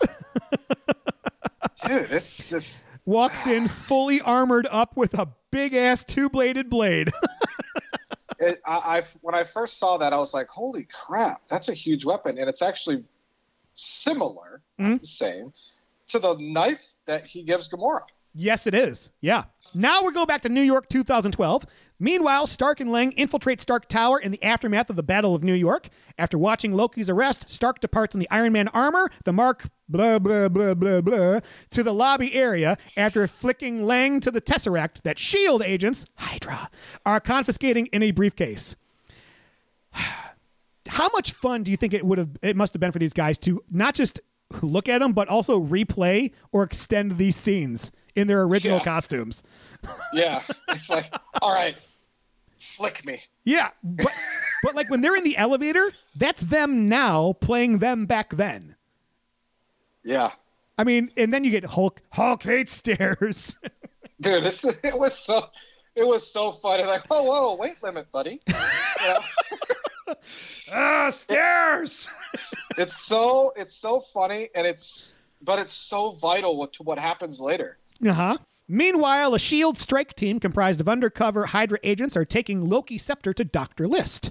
Rogers is tasked with retrieving it. Brock Rumlow, Jasper Sitwell, Jack Rollins, and other undercover agents of Hydra are transporting the scepter by elevator. Rogers enters the elevator, Winter Soldier, and presents the ruse that he has been ordered to take the scepter, drawing suspicion from Rumlow and Sitwell, who doubt that Pierce has allowed a man outside of Hydra to carry the weapon. Knowing that this will clear their suspicions, Rogers mutters, "Hail Hydra," earning their trust and acquiring the scepter. Oh, Steve, the elevator scene? Winter Soldier. Winter Soldier moment. But instead, we get an even better move. He says, "Hail Hydra." And I remember at the time in the comics, there was a fervor over the fact that Captain America was revealed to be a Hydra agent. This was a wink to that. Yeah, it was when all the pieces kind of came into place and they were in the elevator. I was like, oh, this could be another cool scene. Yeah. And go ahead. There's something to be said with the elevator scene in Winter Soldier in its own right. And when this happens, it's almost as epic without the Flash. Because It's really neat to see Cap on everything that's happened, what he's learned, and now using that knowledge against people in the past. That's fun. That's fun to watch. I also think that there's a level of complacency on Cap's part because, again, he hasn't had anything to fight for 5 years either. He may not be the fighter he used to be. Yeah, he's more cognitive of his situations now, and I think he's now turning into that person who's stopping and thinking about his actions before just acting on them. Yeah. What he normally would do. And that's what he did do in the elevator scene in Winter Soldier. Because normally, he just beat the crap out of everybody. Now he's like, okay, stop and think about it. What's the easier way to, or stealthier way to do it? Before we get started, does anybody want to get off? Yeah. Lang plants himself onto Stark's 2012 counterpart, who is transporting the Tesseract. However, the past Avengers are confronted by Alexander Pierce, who wants to take the Tesseract from Stark. Scott causes a distraction by interfering with the 2012 version of Stark's arc reactor and sending Stark into cardiac arrest, allowing the present Stark to secure the Tesseract. However, as Stark attempts to exit the area, stairs! The 2012 version of Hulk bursts into the lobby from the stairwell, causing Stark to drop the Tesseract, and in the confusion, Loki manages to retrieve the Tesseract and uses its power to escape. There goes Loki! In an alternate universe, Loki's alive, Steve! Loki's alive, and he has the Tesseract. I was blown away when I saw when this happened, because I'm like, what the heck happened to Loki? The past is now changed, which creates a new present at that time and a new future. This would be such a cool story to see, and dude, Loki's back. He's back. Your boy's back. And I didn't even realize this until seeing it the second time. This movie birthed the multiverse. Yes, how did I not did. even see this? I would love to see what happens with Loki now. Well, when you get the Loki TV series, we'll find out. Oh, I hope that's what it's about. It's supposed to be about that. Like, it's supposed to be what he's been doing since he took the Tesseract. That is so cool. I love it. There's a few other things here. We get that Thor uses Mjolnir as a defibrillator. I didn't know it was going to work. There's a multi-tool. See? Thor's got some good ones. Yeah. We get... Who's that? It's ESPN's Matthew Berry in a fantasy movie. Missed it the second and third time. I gotta go back the fourth time and see it. And of course, like everybody in the theater, I had to yell, "God damn it, Hulk!"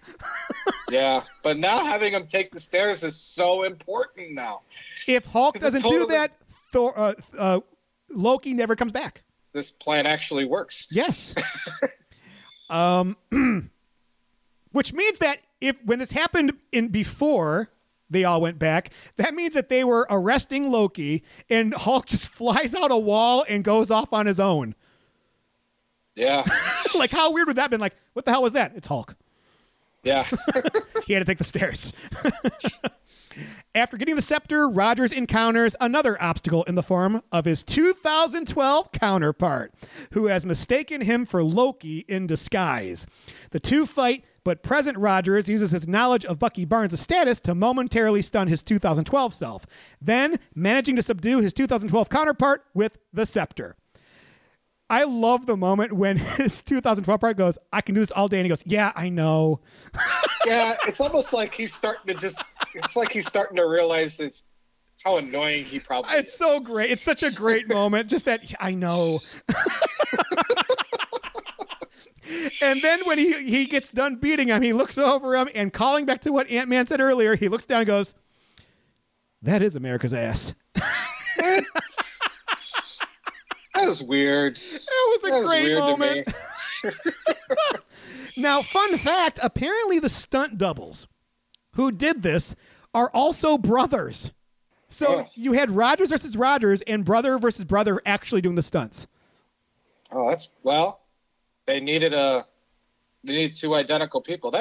That's a coincidence. I actually think that the one brother from the present day, the one that plays the present day Captain America, requested that his other brother play it. And when the Russo said, "What a great idea. No one will know, but it'll be fantastic." That's how they signed off on it. Yeah, that's perfect for that scene because they needed two of the same exact people. All right, Steve, here we go. The Ancient One educates Banner on the effects the Infinity Stones have on reality and possible ramifications that may result from the loss of just one. Though Banner makes a compelling argument that she is not convinced until he reveals that Strange willingly relinquished it to Thanos, making her realize that Strange's actions were part of a bigger plan. The Ancient One loans Banner the Time Stone, and he promises to return it and the others once they've finished with them before departing for the Quantum Realm to rendezvous with the other Avengers. Okay, Steve, I'll let you go on this one. What do you say about the wizards guarding the stone? I believe it now. Wait, what? Yeah, I gotta have something written down here, but then the more I'm just now there's something coming to light, and when you see the Ancient One defending everything and how well she does it with everything that's going around, because there's a lot happening, and she's just like not even breaking a sweat in defending this thing. I'm like, maybe I can see it. Maybe I can understand that the wizards guarding the stone, that could be a tough thing to get access to. Thank you. Because the Ancient One is like super powerful, and she's just crazy, and Doctor Strange is supposed to be even more than that. Yes, Doctor Strange is meant to be the best of us. I guess. The wizard says go away. Now, real quick. I think let me read what you actually wrote. Get a horde of bad guys all at one time and keep them coming, Command and Conquer style. Done. Yeah, but then when I re-look at that scene, that's exactly what happened, and it still was defended. Okay, we'll move on from that. I will not beleaguer the point that I'm glad I made 6 movies ago. Okay. You get the check mark on that one. Okay. Now, this is how you fix the time travel issue, Steve. The only change is bringing everyone back. The stones create alternate timelines unless they never leave their present course. So, get a hold of them, go back to the present time, snap the fingers, bring them all back to the original places, Bob's your uncle, and you win.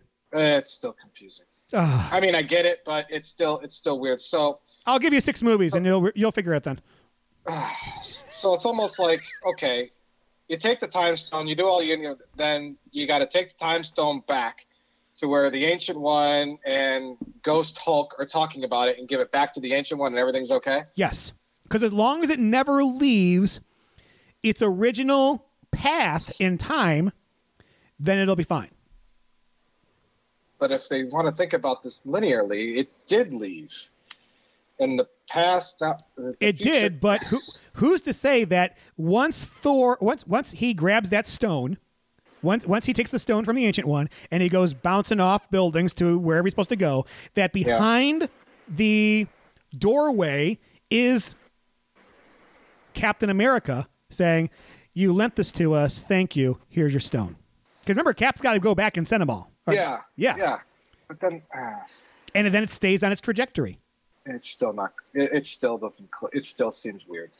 Well, but I think just got to go with it, and that's the whole time travel issue. That's the whole thing. It's just tough to grasp. I think it would have been really, really smart though to end that scene with the door opening up and Ancient One looking up, going, "Thank you for bringing it back," and you don't even see who it is.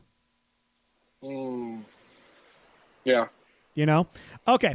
Thanos has his daughter examined by Ebony Maw and sees images of his success from the future. Thanos just treats Nebula like a computer. Just nothing. She really is just a hotter C-3PO. Yes. We get the line, Terrans, Avengers, unruly wretches. Well, he would know he lost to them in Avengers. It's true. Thanos has just found an easier way to acquire the stones. Even better because he basically created Nebula out of parts, which means his own creation gave him the easier way. Mad genius. Yeah, it just seemed a little clumsy on how he got this new plan. Pretty much what he did is he just took a shortcut. Well, and there's nothing wrong with taking a shortcut. Yeah. There's just something to be said about completing something by making sure you go through the entire process and not just jump to the end. Wait. I feel like I should be eating my own words here. Yeah. i.e. AC Odyssey. Yes, I would say so. No, if somebody told you, as a teacher, how about this? As a teacher, if somebody said, you can teach the entire year and hope for the best when it comes to state testing. Or you can teach for half the year and we'll tell you exactly which questions are on the state test. Which one are you going to take? I don't know. And here's the thing why. It would be much more gratifying if you went through the process, you didn't quite know what the outcome was going to be, but you knew you did the absolute best that you did, and let's say you did accomplish what you went out to do, it would be a lot more gratifying. So I just want to get clear here. Your argument here is that Thanos should have waited 9 years to get the stones instead of just get him right then and snap his fingers and do what he wanted to do all along. That's what you're saying? 9 years on Earth? It's 9 years everywhere. We've already talked about time works differently in space. No, time works differently in quantum realm. It does. We work differently there. That is considered everywhere.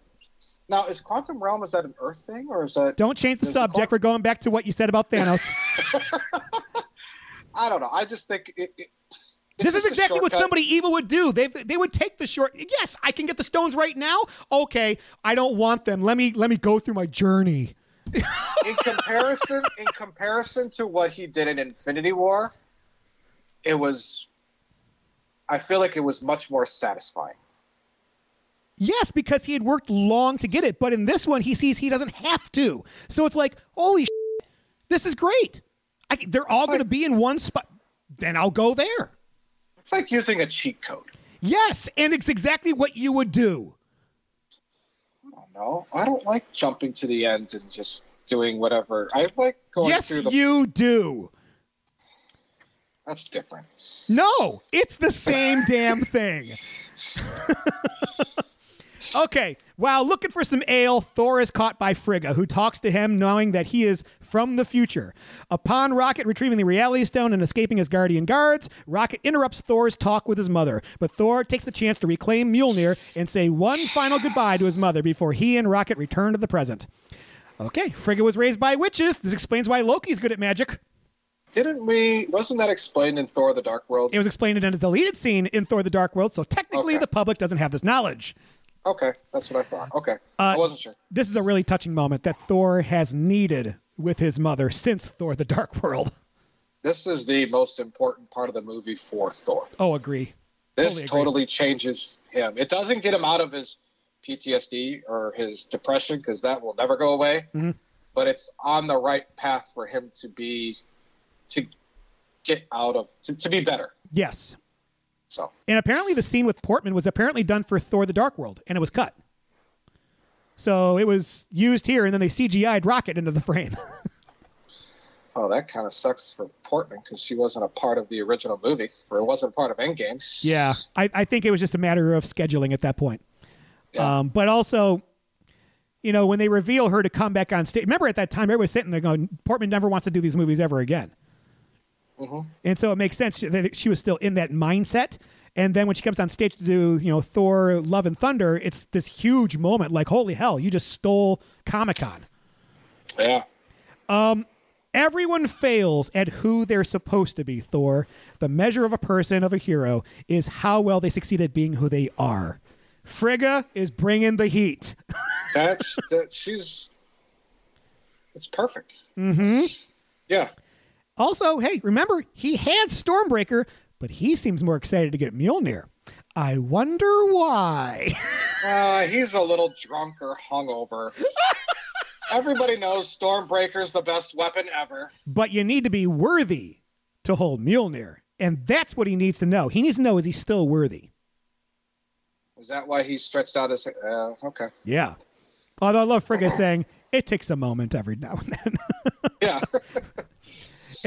And please eat a salad. We'll get to that later. Nebula and Rhodey go inside the temple vault and watch Star-Lord dance, both remarking on what a carefree idiot Quill was before knocking him out. They use his tools to break into the vault, and Nebula takes the Power Stone at the cost of her prosthetic arm being damaged. Easiest stone to acquire still. Yeah, how she grabs the stone is absolutely... It was even better. It was even better than how Quill even got it. Yeah, it was even easier. She used the iRobot way of getting the stone. I mean, it's not very original, but then still works and makes sense that her becoming more robotic actually gives her a Destiny-like moment. Yeah. And, Steve, I'm sorry, is it actually called the Temple of the Power Stone? Come the on! Is it really called that, or did Rhodey just call it that? The Temple of the Power Stone. I'm typing it in right now. Yeah, I mean, I went back and rewatched that scene, and it's called the Temple Vault, also known as the Temple of the Power Stone. Yeah, when I went back and rewatched that, I was like, yeah, he does kind of say it, without air quotes, so to speak. But I'm like, if this is the case, and that's kind of what you're saying, who in the hell put this here? What they should do is they should use the stones to make a detour and kick him or her or whatever in their stones for doing this. This is absolutely terrible. Yes, and more importantly, if Ronan knew where it was, why didn't Ronan just go there and get it? Really, it's easy for him. If you want something done right, you got to do it yourself. That's what Ronan screwed up on. That's what Thanos says. Yep. Rhodey and Nebula, I never noticed this before, but they do share something in common. They both have prosthetics. Thank you for that little bit of knowledge. I never noticed that. I was like, that's their common link, is they're both broken, basically, physically. Guess. They're both bald, too. You know what? They are. Past Nebula swears her loyalty to her father, and Thanos decides to use her to achieve his aims quicker than he ever thought. A malfunctioning Nebula is stuck in 2014, while Rhodes travels back to the present time. Nebula is then found by the 2014 versions of Thanos and Nebula. Nebula's had a really great arc through these movies. Yeah, you really see this when they have the two Nebulas meet. Yes. Eventually. The fact that they got the old one and the new one, you can really see that arc. Because I guarantee there's a whole lot of people, because the movies are so spaced out with where Nebula is in this whole thing, that you forget about it. Yep. So it was a good job to show that. So then we go to New York 2012. The team of Lang, Rogers, and Stark regroup as Stark and Lang admit they screwed up their mission, and there's no way to find the Tesseract now. However, Tony realizes that he can find a place and time where he can retrieve not just the Tesseract, but additional Pym particles that he can use to return home. Scott is given the scepter to return to the present, while Stark and Rogers travel to Camp Lehigh in 1970. I got a question. Where the hell is present-day Hulk? Isn't he there too? Yeah, I guess he went back already? I guess so. There's a lot of shorthand speech here in regards to trying to guess what's happening when and where. Why does Tony know where it is? I feel like there should have been a moment where like Hank Pym had talked to Tony to give him the idea that he worked with his father. This might be this could be an issue. It's like, I feel like that's a detail that's missing. That's a huge detail. Yeah. Because this is the driving force for, they failed. How does Tony know Hank Pym was working for S.H.I.E.L.D.? And I guess all those numbers, I didn't realize it until I watched it the second or third time, all those numbers that they're saying at the end is the exact date that they need to go back to. Yes. Because they say 1970 in 1970. Yeah, it's a 07/07/1970. Yeah. Yeah. Which I'm guessing is around Tony Stark's birthday. Okay. You trust me? I do. I feel like this conversation should have gone the other way around, because Tony doesn't trust Steve. It wasn't the other way around. If Steve gives you trust me, it means more if Tony says, I do. I agree. It would mean a lot more if it was switched around. But of course he trusts him. It's for the mission. Yeah. If it's for the mission, he's all for it. Hey, mission ready. Yep. Okay, New Jersey. We're going to New Jersey, 1970. Rogers and Stark arrive in 1970 as Stan Lee drives by, currently posing as a hippie. Make love, not war. Rogers and Stark split up to locate the Pym particles and find the Tesseract. Tony goes into the basement to look for the Tesseract in storage, but is slowed when he runs into his dad, Howard Stark, who is looking for Arnim Zola.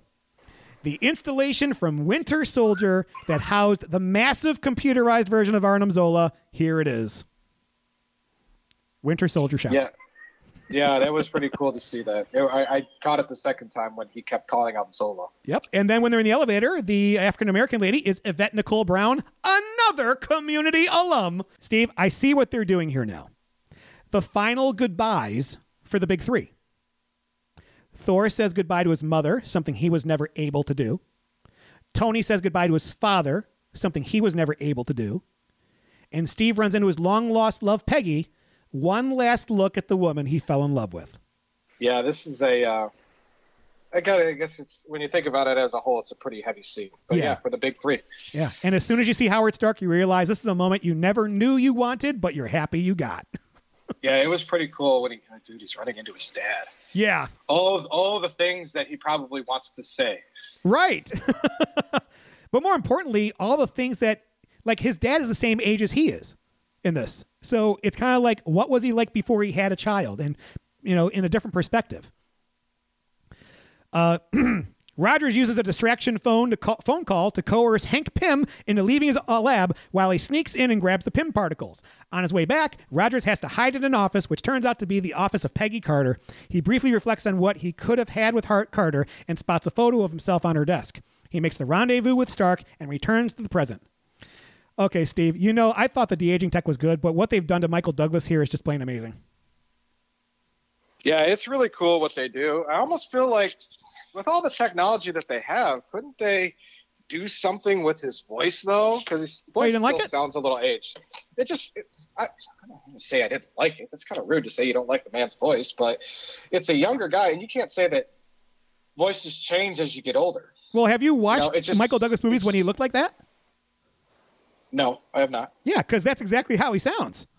Oh, I guess I took the fact that the younger that you are, your voice changes as you get older. Now, he's one of those guys that's always sounded like an old man. So how old is he supposed to be in this scene? In this scene, you're figuring he's probably in his early 30s. Okay. All right, that's kind of what I thought.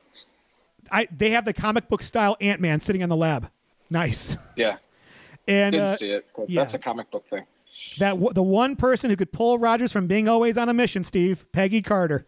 One last look. Yeah, this was I Am Creepy 3000. How does she not see him? Because she's focused on the mission.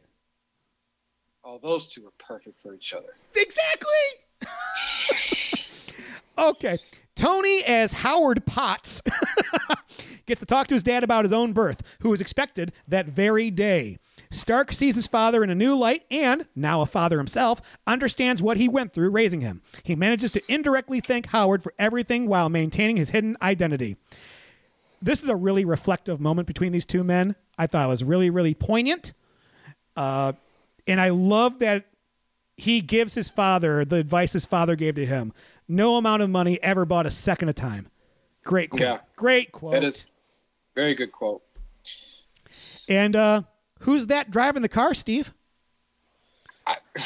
I caught this the second time, and it totally makes sense. That is Jarvis. That's Jarvis. That was so cool to see. Oh, so great.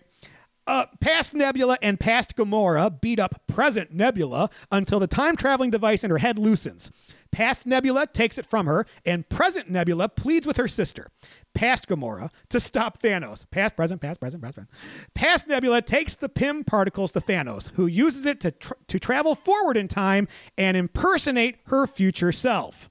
Okay, I gotta admit, Steve, this is kind of a blah scene for me. Necessary to show the growth between past and present Nebula and the conflict with Gamora, but kind of blah.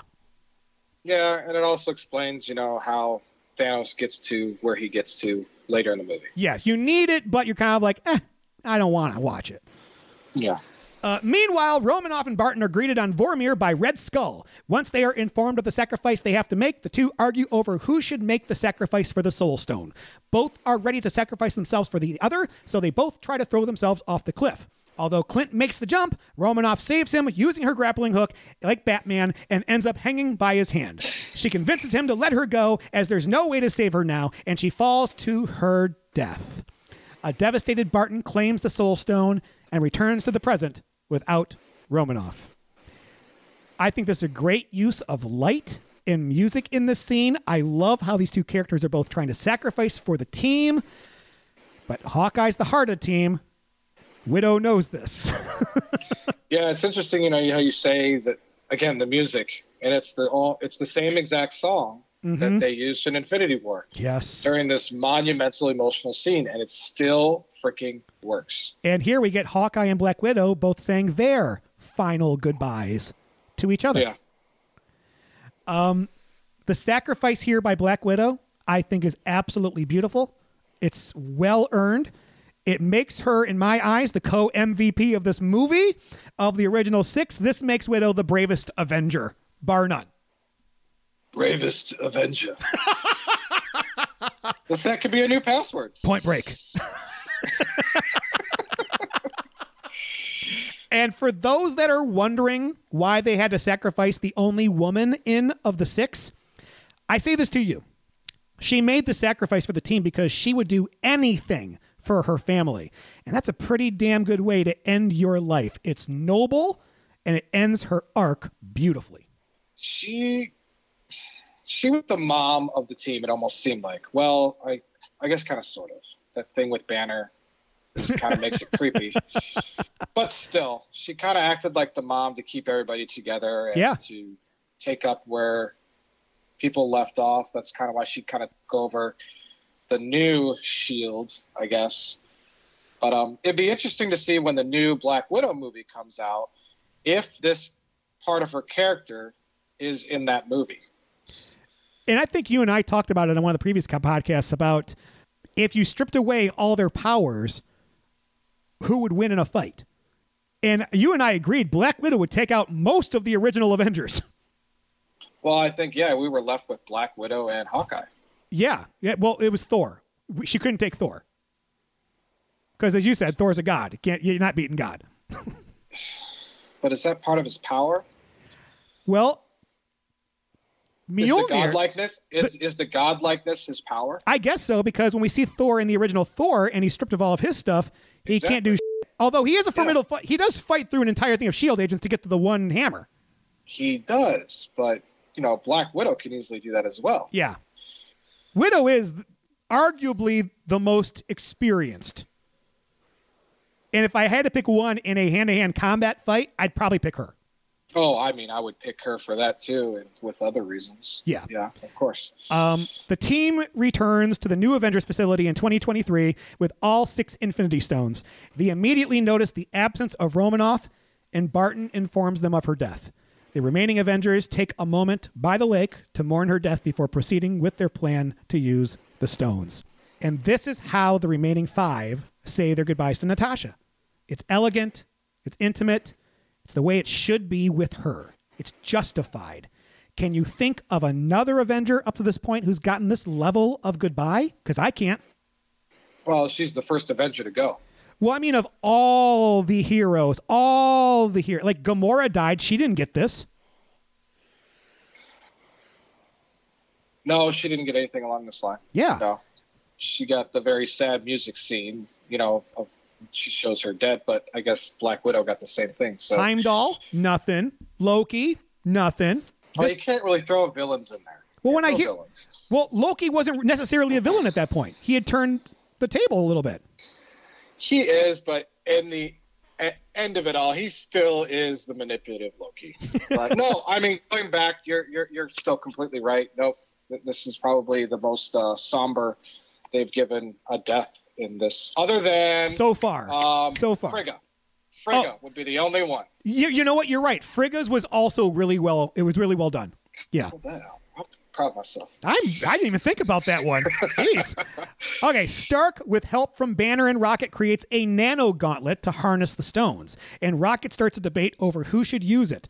Thor insists upon being the one to wield it, claiming to be the strongest, but the others argue that using the gauntlet at full power channels more power than he's capable of safely handling, both as a human and in his poor physical condition. And ultimately, Banner realizes that his physical form and relationship with gamma radiation makes him the only safe candidate to use the gauntlet. Banner puts the gauntlet on, and it causes him intense pain as the energy from the stones surges through him. While many want him to take the gauntlet off, Rogers confirms that Banner is capable of continuing, and Banner snaps his fingers seconds later. Banner suffers major damage to his right arm and shoulder, but believes he was successful in restoring the universe's population. This is proven true when Barton gets a call from his wife, Laura. Okay, Steve, cooler gauntlet, the Iron Man gauntlet or the Infinity Gauntlet? I had this multi-sentence explanation of which one I picked, and then I just kept wrestling back and forth. I really don't know. I guess I'm a guy who loves originality, so if I had to pick one, I would probably pick the Infinity Gauntlet. I would pick the Infinity Gauntlet also because although the Iron Man Gauntlet is kind of like one size fits all, the Infinity Gauntlet was made to harness the power of the stones. The Iron Man Gauntlet didn't really know what it was messing with. They tried their best to make it. Yes, but they're not from Nidavellir. No, they're not. Steve, Hulk has a purpose. The radiation is gamma. What a great tie-in. Plus, the one person outside of Hawkeye she was closest to gets to bring everyone back, which makes her sacrifice worth it. Yes, but my question is, how does he know that it's gamma? My guess is while everybody else was dicking around with making this damn gauntlet in the meantime, he was probably sitting there going, we got the stones here. Let me see what these are all about. Okay. That's my guess. Okay. It's a leap of logic, if you will. Okay, so everyone's coming back having missed the past 5 years. Got it. So they should be the same age they left as, right? They should. Yes. And we get that confirmed in Spider-Man Far From Home later on. Yeah. We get a nice visual with the birds flying outside and then the cell phone ringing from Clint's wife. Yeah, because you kind of don't think that anything's happened so far. Okay, you snapped and everything's opening up, and it's like, so did it work or not? Mm-hmm. And then, yeah, you get the birds flying away. It's kind of like a hope-like message. Yes. And then it really doesn't hit, and then everybody kind of feels away. Same thing Clint feels like, oh, my God, they're back. It actually worked. Yes. Which makes you think, like, I always thought it was funny because in Infinity War, when Thanos is explaining what he can do when he gets all of the stones together and he can just do whatever he wants with just a snap of his fingers. Mm-hmm. And it's actually kind of neat how they turned a metaphor into something that literally can be done. I thought so also. And it's just like, so all you got to do is just have the mentality in your head that, okay, I know what I want to do. And I guess that's partly the Mind Stone. Yes. And then just snapping the fingers. And then, so I guess you can make anything happen with the snap of your finger. I thought it was really cool how they took a metaphor and made it literal. Well, reality can be whatever I want. Moments later, the 2014 version of Nebula activates the quantum tunnel to allow passage for Thanos' Sanctuary 2, which carries an armada. Thanos opens fire on the facility, destroying the buildings. In the aftermath of the attack in the rubble, the Avengers are separated. Barton, who's deep in the rubble, comes across the Iron Man gauntlet with the stones still in place. While grabbing it, he notices that he's not alone. Thanos' Outriders chase Barton to acquire the gauntlet. Whoa! That blast came out of nowhere. Yeah. Did you notice that Ant-Man, when he flies back, he shrinks right away? I did. Yeah, I did kind of see that. That was kind of a really neat thing that he did. What did you think? I thought it was cool because I was like, this is how you minimize damage to yourself, is you make yourself smaller. Yeah. They should all be dead, Steve. It reminds me of the believability of Winter Soldier, of like buildings falling down on top of people. Or Spider-Man Homecoming. Remember that one? Yeah, again. Like, how are they all still alive? Yeah, a lot of massive destruction and people are still alive. 2014 Nebula returns to her father, who charges her with retrieving the stones while he waits for the Avengers. Thanos is such a boss. He's going to sit down, bring them to me. What are you going to do? Yeah. I'm going to wait. Yeah, that is really cool. Back on board the Sanctuary 2, Gamora asks the future Nebula what happened between them. Nebula admits that she was determined to kill Gamora more than once, but the two eventually formed a bond as sisters and became friends. Gamora, who always had reservations about her commitment to Thanos, finally turns on him and frees present Nebula. Thor, Rogers, and Stark confront Thanos head-on, but he defeats them in his physical prime. Thanos admits that their actions have proven to him that his plan to wipe out half the universe was flawed, as the survivors were too busy dwelling on what was lost and trying to reverse it to make the most of the opportunity they were given. Instead, Thanos now intends to wipe out this universe and then rebuild it in his own image, with no one having any knowledge about what came before. Oh, that's different. Yeah, he's like completely changing. Now he's turning into the typical villain when the villain actually wins and not just resting. Yes. Steve, your boy Thor. He calls the thunder, and both Stormbreaker and Mjolnir shoot to his hands. Goodbye, bathrobe. Hello, Asgardian armor. Oh, yeah. This was a really cool visual, but it was still kind of funny and weird because he's still kind of pudgy. Oh, he's still wearing the fat suit underneath it. Yeah. In fact, did you watch the featurettes at all of this? I did not watch the featurettes. They did like 5 or 6 takes of them like doing their rush at the during the portal scene, and they keep breaking character because when he runs with the fat suit on, he looks ridiculous. Oh, God. While Barton outraces the Outriders, Ant-Man, Hulk, Rocket, and Rhodey escape from the rubble. I don't know how. Past Nebula returns in disguise, and he hands over the gauntlet, but before Past Nebula can kill him, Gamora and Present Nebula intercept her. They attempt to convince her to leave Thanos, but she refuses, and Present Nebula is forced to kill her past self. Barton took out those Outriders like a champ, and it's the first time he's ever seen them. Again, he's the most underrated Avenger. Yes. And we get Nebula killing Nebula. This is her final turn to good, eliminating the weak and evil version of herself. If nobody saw the character arc in this movie for her, then I mean it's obvious, yeah. Especially when she kills herself. During the struggle, Thanos manages to pin Thor down and prepares to kill him with Stormbreaker, when suddenly Mjolnir hits him. Rogers summons the hammer to his side, uses it against the Mad Titan, and the loudest cheer in the history of film hits Earth. We have been waiting for this moment since Age of Ultron. Yeah, are you talking about the part where they're all like drinking and trying to lift up the hammer? And he moves it like a centimeter, and Thor gets that. Yeah. Wait, what? Yeah. Oh, what a great moment. Yeah, I remember the first time I saw this, and yes, the same reaction was in the theater. But for some weird reason, it didn't really hit me until later. Like, I had to let it sink in. I'm like, oh. Yeah. Like, I didn't think about the whole worthiness. Okay, yeah. And I'm like, oh, crap. And then I remembered what happened at Age of Ultron. I was like, oh, this is a monumental scene. Now I understand. Even better, it's when he gets it, they cut right to Thor, and he's got this look on his face, and he says, I knew it. Oh, yeah. Okay, despite a valiant effort and Mortal Kombat style fighting, Thanos subdues Rogers and breaks his shield. Thanos taunts Rogers with the notion that he will take pleasure in destroying the Earth, and the Black Order descends from their ship with their armies of Chitauri, Outriders, and Sakarans. With his shield broken and Mjolnir out of reach, a battle-weary Rogers prepares to make his last stand against Thanos and his massive army. Well, Rogers, that shield was fun to have for 21 movies, but it ain't protecting much now. Yeah, this Vibranium is officially number 2 next to Animanium now. I want to know what Thanos' sword is made out of. That's very true. Yeah. The scene with Cap looking at the entire army, it hangs in my family room. It's a framed poster in my living room. It's such an iconic shot. It is. There's so many ways that you can look at that, even not knowing the movie. Yeah. And knowing any of the saga, and you can just look at that and get so many interpretations of what that is. It is a very iconic shot. That's what those scenes do. Mm-hmm.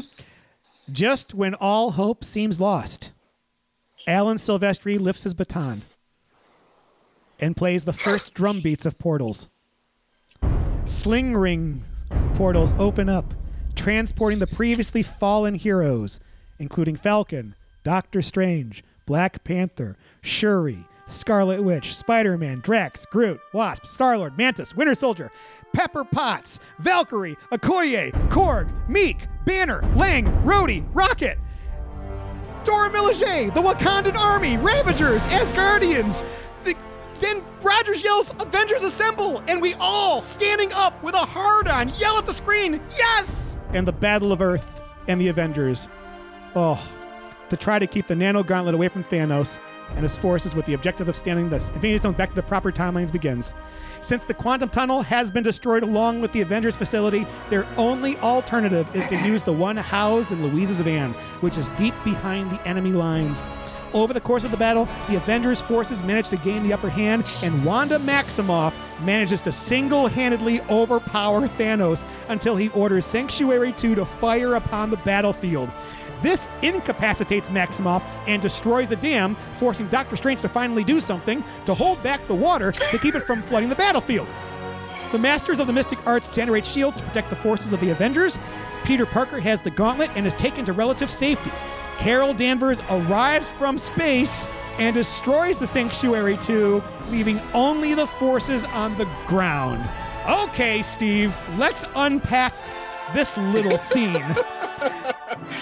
Most goosebumps I've ever had watching a film in my entire life. You get the scene of the portals. The one portal opens up. The music starts. It is like it's peanut butter and jelly. It's perfect. This is what earned means. Yeah, it is. It's amazing when you listen to the song Portals and you hear all the different movies within this song. And you know what? I totally get that this is a movie that was meant for theaters. You were meant to see this in a theater amongst people who'd been on the journey with you, or amongst just friends, make one or two of them at home. Because if you watch it on your own, yeah, it's not the same thing. I mean, you need the community. Would you agree?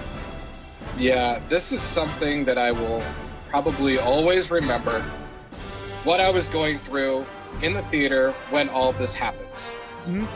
This might be the first time I was really and truly immersed in a film. I was holding so much emotion back in the theater because I just didn't want to be that goofball bawling his eyes out in the movie theater, but damn. I know. The music is just so unreal. I have never felt anything like this, and I always get massive goosebumps when I see this scene paired with the music. Yes. When Thor yells out and the Avengers theme plays after Cap says assemble, mm-hmm. It's just when I say wow, I don't think that's good enough.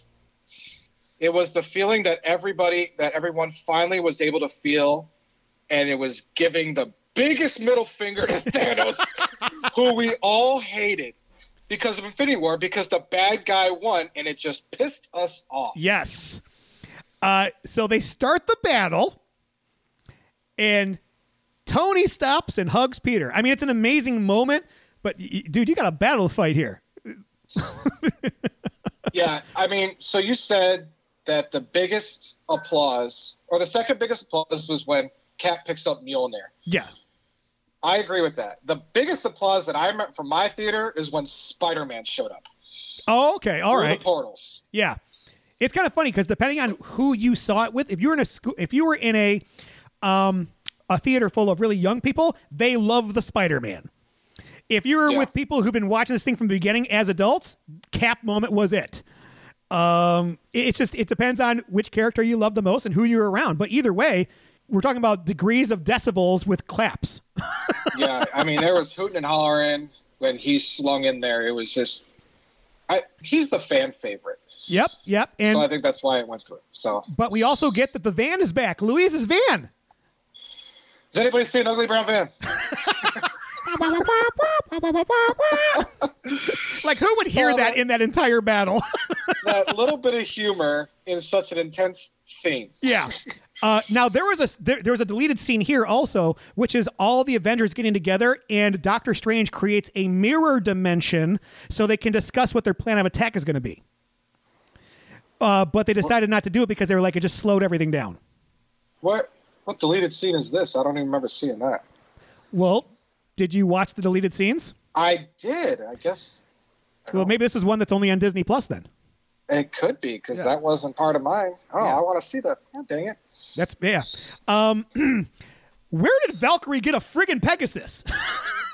I thought that was her thing. Well, when did we? It all depends on when we last saw. Well, just because she came back when she did doesn't necessarily mean that was the last time that we saw her. Well, we got to figure she's coming back from New Asgard, right? Yeah. would people notice a friggin' Pegasus running around? Well, it could have been in its stable sleeping. Don't know. I'm surprised you picked that out. I'm watching. I was like, "That's awesome." Wait a second, where'd she get that? Well, I guess we just knew that she had a Pegasus before, and now she's come back and to be that original good person fighter, and she got her Pegasus back. And you know what? The Russo brothers are really smart because they really pay off every character. Every character gets a moment in this fight. Oh yeah. Yes, they do. And even Scarlet Witch, she could have killed Thanos herself. That's how powerful she is. Yeah, he had to go to his backup plan for that. Yep. Oh, Steve. Our sire, or what Ebony Moss says, we'll kill our troops. What about their... Yeah, exactly. Yeah. So rain fire. Yeah. Steve, we finally get to see instant kill. I remember talking about that, when we did Homecoming. Yep. And that's the one thing that we wanted to see was instant kill. And then, wow. Good time to use it. Captain Marvel shows up, and clearly we know why she was brought in for the fight, because she takes out every damn ship in the air. Okay, this is now my second favorite entrance into the MCU. Thor is still your first, right? Thor is still my first. Okay. It was Thanos when he came on in this movie. Now it's like, after seeing this again and a third time, how they brought her in. It wasn't just all of a sudden they said, why is everybody shooting? Something's entering the atmosphere. It's like, oh, what could it be? What could it be? Because you kind of completely forget about her. Oh, yeah. And then she shows up and just takes out Sanctuary, just like how she took out the ship in her own movie. Oh. And it really gave Captain Marvel some validity to me as a powerful foe against Thanos. And even more importantly, they do a shot of Thanos, and even Thanos is surprised at this point. Oh, yeah. It's like, he's probably thinking, oh, what now? Thanos finally is experiencing doubt. Mm-hmm. Spider-Man gets to where he is through Pepper and Valkyrie. Captain Marvel shows up, so it's reasonable to think that the Avengers are in protection mode. However, as cool as seeing all of the females on the screen at the same time, I think it's completely convoluted and it feels forced. But I think there's two ways to look at this. Way one, there's no way in hell they'd all be in the same place on the battlefield, so this is pushing an agenda. Or two, this is sticking it in the face of all those critics who said there are no powerful women in the Marvel movies. And Steve, I tend to side with the latter. I think that's what the scene was. I think this was all the people who bitched about Captain Marvel. This is them saying, "Fuck you." Yeah, I agree. I totally agree with the latter itself. Yeah. So if you hear people complain about the agenda thing, listen, they've got their own perspective, but honestly, this is a middle finger to the critics. I agree. Then she says, well, you got something for me?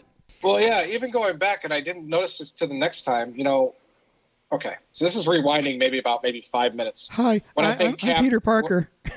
Yeah, when Cap picks up the gauntlet, I think he throws it to Peter. Yes. And he goes, "Here, Queens." Yes. Yep. And he gives him that nickname, because that's what he called him in Civil War. Yeah. I'm Peter Parker. Hey, Peter Parker, you got something for me? Just like so cocky. I'm like, just give it to her and let her do it. Yeah, he's kind of like a little like, what the hell's going on? Scared and starstruck at the same time. Oh, but yeah. I don't know. Just she takes the gauntlet from Peter Parker and tries to fly it to the quantum tunnel. Just within reach of her goal, Thanos destroys the van and secures the gauntlet for himself. He puts it on, but Danvers engages Thanos before he can snap his fingers. A brief struggle ensues, with Thanos coming out on top after using the Power Stone to incapacitate Danvers. Okay, Cap, Thor, and Tony trying to stop him from taking the gauntlet, that's one thing, because Thanos isn't screwing around. But when Captain Marvel gets involved, and Thanos headbutts her, and she doesn't flinch, I want to see this movie of Captain Marvel, like yesterday. Yeah. If they make a Captain Marvel 2, I want this Cap. Yes. This scene here, even more so, gave me the strong validity that she can easily take out Thanos. Mm-hmm. It made me appreciate Captain Marvel a little bit more. Oh, yeah. Because yeah. before, when I first saw it when we did the podcast, I didn't get it yet. Now, after seeing all this, dude, she's awesome. Right. She is awesome. Doctor Strange, looks at Tony and reminds him of their earlier discussion of the odds, but by holding up just one finger. As Thanos tries again to activate the Infinity Stones, and with all other Avengers being either busy or beaten, Stark leaps at Thanos and tussles with him before being thrown off. The Mad Titan revels in his supposed victory, saying, "I am inevitable," before snapping his fingers. But nothing happens. Thanos realizes the Infinity Stones are missing, and he turns his attention to Stark, who is now in possession of the stones and uses his nanotech suit, constructing a new gauntlet around them. Tony declares, "And I am Iron Man," and snaps his fingers. Now, Steve, when Thanos snapped his fingers, I thought for sure he had the stones. I thought he had them. I was like, oh, great, we're going to do it again. Yeah, the second time seeing this, I really paid attention, and it was just so quick. I mean, very, very quick, that the fact that Tony, he has his hands wrapped around the gauntlet to take them. But when all of the stones are activated, you notice all the times that the gauntlet is put on. Okay. And the arm and the whole body is vulnerable. Like I guess you really noticed it when Hulk puts it on. Like he can contain it, but barely. And the entire time that thing is on and activated, his whole body is vulnerable because of so much energy that's going on. Hulk, right? Yes. Yes, and the same thing when Thanos finally snapped it. Infinity War. I'm going to bring it up. But none of this really happened when he snaps it, which makes sense because you have the stones in here. I just think it was noticeable now and kind of a duh moment that he doesn't have it because he doesn't have the stones. Okay. First off, the Infinity Gauntlet was designed to harness the power of all the stones. That means that it's probably easier to contain the power than the Iron Gauntlet. Would you agree? I agree. Okay. Yes. However, when they are activated together with the snap, that's when his arm gets all shriveled and he's vulnerable. Thanos, not Hulk. Plus, when he puts the gauntlet on while fighting Captain Marvel, it does affect his arm for the short time. It takes the Infinity Gauntlet to absorb it, and he tries to snap during that time, but Captain Marvel stops him. He then removes the Power Stone, and it is clearly doing damage to his hand. When he puts the stone back in, it's affecting him again, but it's short-lived. Remember, the gauntlet is not like Iron Man's gauntlet or the Iron Gauntlet for that matter. The Infinity Gauntlet was made by Eitri, specifically designed to harness the power. Now, that being said, I went back and I watched Infinity War after reading your comment. And what happened was he gets the Soul Stone, puts it in, does his rage yell, "Ah!" And then, as he is about to do something, that's when Thor enters the atmosphere, throws Stormbreaker at him. Thanos notices, shoots the Power Stone at him, and he is no longer vulnerable at that point. So when he snaps his finger, there is no pain or anything going on outside the axe in his chest. Yep. In this movie, when he has all the stones on his hand, he has that one moment of, but then it goes away. And as he's about to snap, that's when Captain Marvel intervenes. So he's not actually as vulnerable as Hulk is when he puts it on because it's not Eitri's gauntlet. I agree. Yeah, I get that. But I think putting I guess you would only kind of really know this in the comics. Has to have the stones been ever harnessed before, before this time, when they were all put together? You know what? I have no idea. I think the last time that they were together, I think literally the last time they were together was when the universe, right before it blew up. Yeah. So I don't think anybody, even the dwarves on Nebular, is that what it's called? Yeah. Mm-hmm. That was good. Nice job. They're making something to harness the power of the stones, but do they really know a tool, and can they really consciously build a tool that can really harness the power of all of these stones coming together, never knowing truly what they would be like coming together? Well, they do. Because when he puts the final one in, it absorbs it, And then that absorption, that power glow that he has goes away, and now he's just holding the gauntlet in his hands. The only time that his arm gets shriveled is when he snaps the fingers. Yeah, because so much energy has been expended. Right. So when he's about to snap in this scene, it makes sense that he's not all glowy and in pain because he's beyond that point at this point. He had it on his arm the entire time. What throws it off is the fact that when Tony's wrestling with them, you never see or any indication whatsoever in the struggle that Tony's getting the stones off of this. You just see him wrap his hands around this massive gauntlet, you know. Right. I'm sure Tony's hands are so much smaller than his. And I think this is the nanotech. The nanotech did the job for him to grab the stones out when he was struggling. Which means this is not the Iron Gauntlet either, because that means the stones are being absorbed into Tony's suit. Yeah, it's more. So we have 3 gauntlets, Steve. Yeah, I guess so. That's crazy. It is crazy. I didn't even realize that wasn't even the Iron Gauntlet. In shock and horror, Thanos watches as his entire army turns to dust. He accepts defeat before he finally turns to dust as well. Stark collapses from his wounds after sharing brief and silent goodbyes with Rhodes and Parker. Tony succumbs to his injuries in peace after being comforted by Potts, who assures him that she and Morgan will be all right. Steve, watching Thanos ash away is bittersweet. Thank you, Thanos, for restoring the villain to the blockbuster. You are in the pantheon of motion picture villains for all time. Yes. And what a goodbye for Tony Stark. Did not see his death coming in this movie the first time around. I mean, he's surrounded by the most influential and important people in his life. You got James Rhodes, his best friend, Peter Parker, the son he wished he had, and Pepper Potts, the love of his life. And then she says, "Oh, you can rest now." Yeah, and it totally makes sense because the conversation they had on the couch in the beginning of the movie says, "Could you rest?" I just started tearing up, Steve. It's. Are you crying yet? Because if not, you don't have a soul. We're not done, Steve. I know.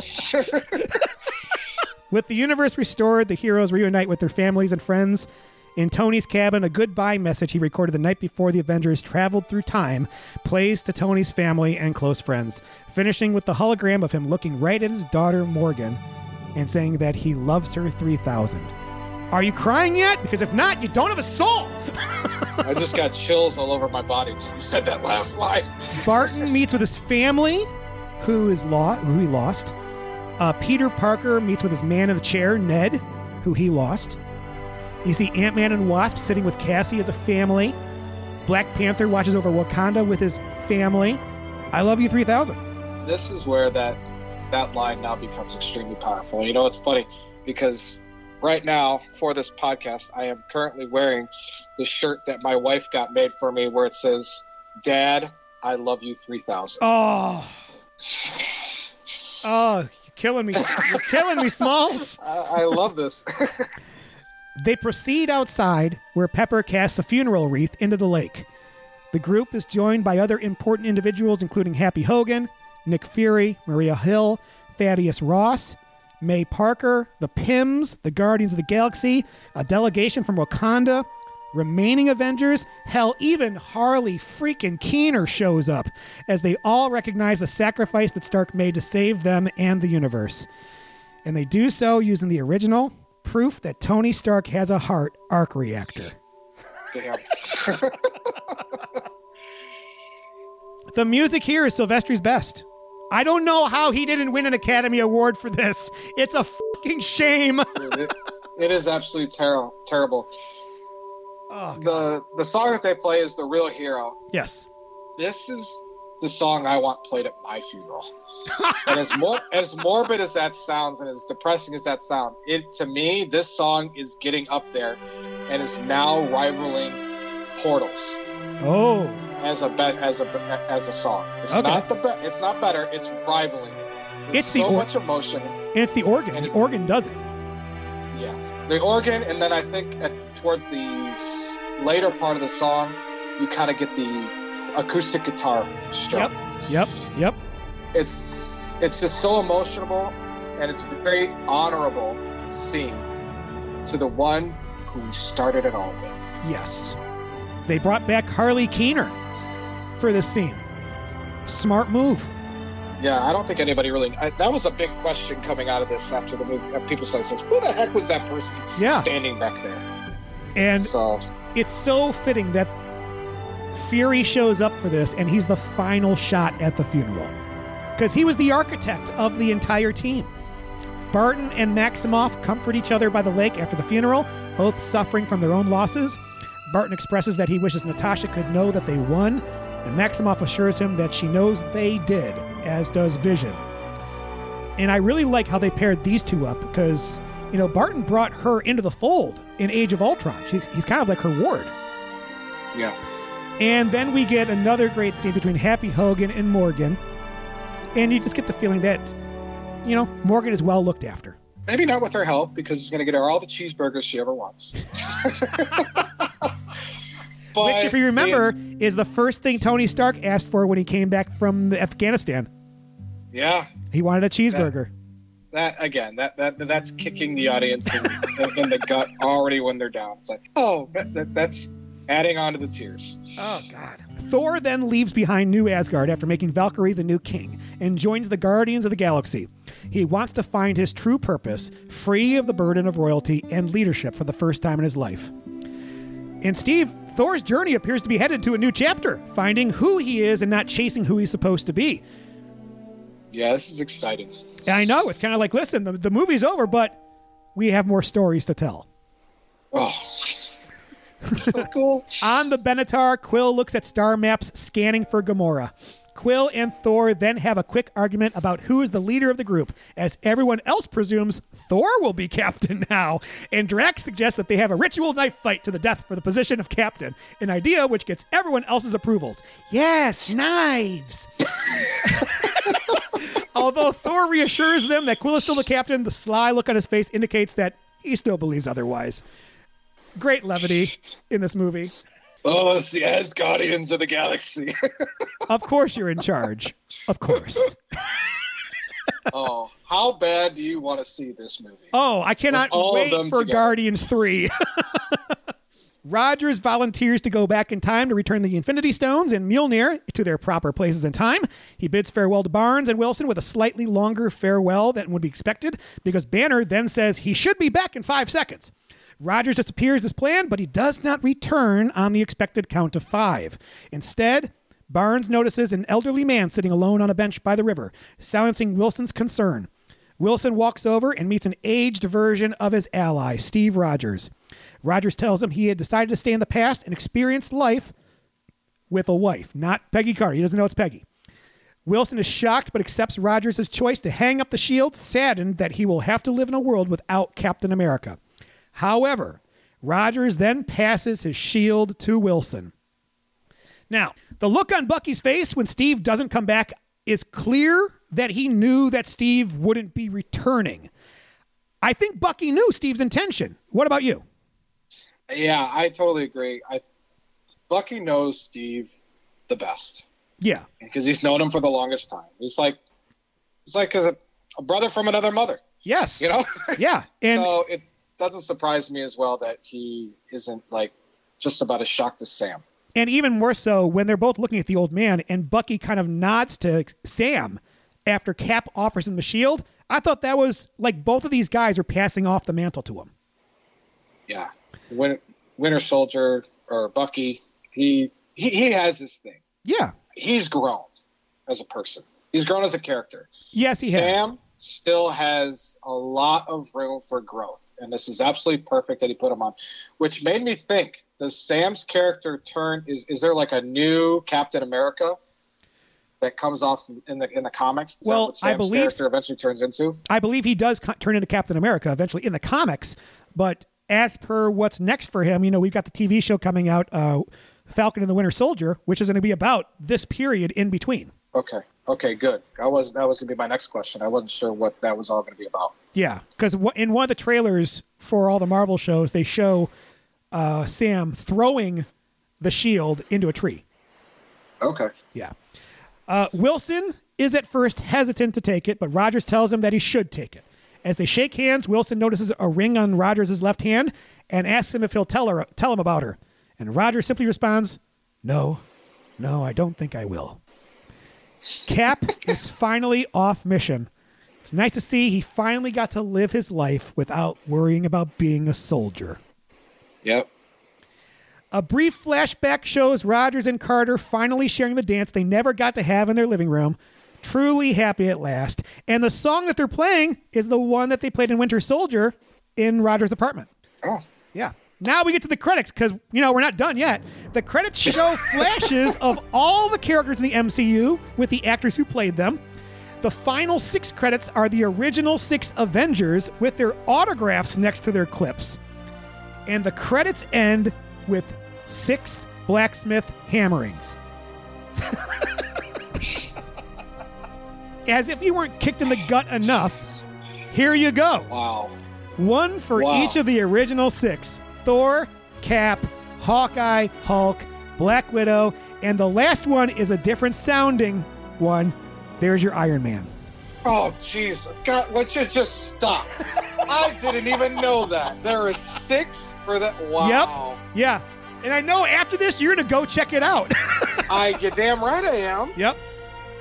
Main on End, the song that's played, that whole entire montage is just a great homage to everyone who has participated in this saga. Mm-hmm. And to me, is my top song. Now, I have kind of a soft spot for the Avengers theme song, so maybe that's why.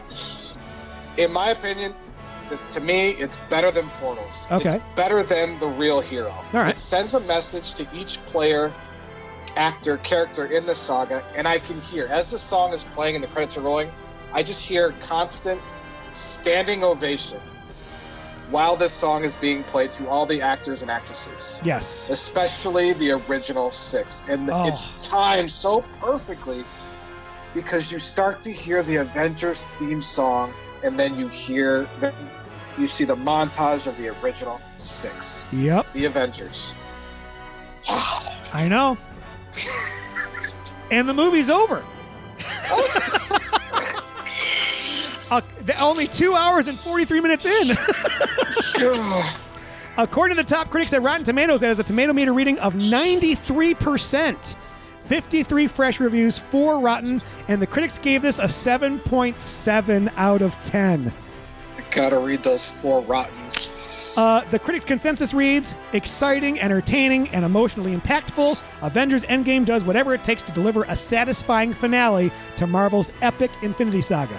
I can't disagree with that. No, the best word in that whole entire sentence, and as weird as it sounds, is satisfying. Yes. I felt satisfied. I felt completed after this movie. And the audience score, which is the average rating the audience gave this film, is a 4.5 out of 5, with 90% agreeing it's a 3 or higher. So it's got good traction. Yeah. But the movie's over, Steve. Were you entertained? This might be the dumbest question ever. I have never experienced anything like this, and I can't wait to do it again. Give me the soundtrack now. Dude, I can't do another 22 movie series. Were you entertained at all? More than I've been in any other movie that we have recorded for this show. Just clear. Yeah. Yeah. But let's figure out whether the awards got it right and whether this movie is worth your time or not.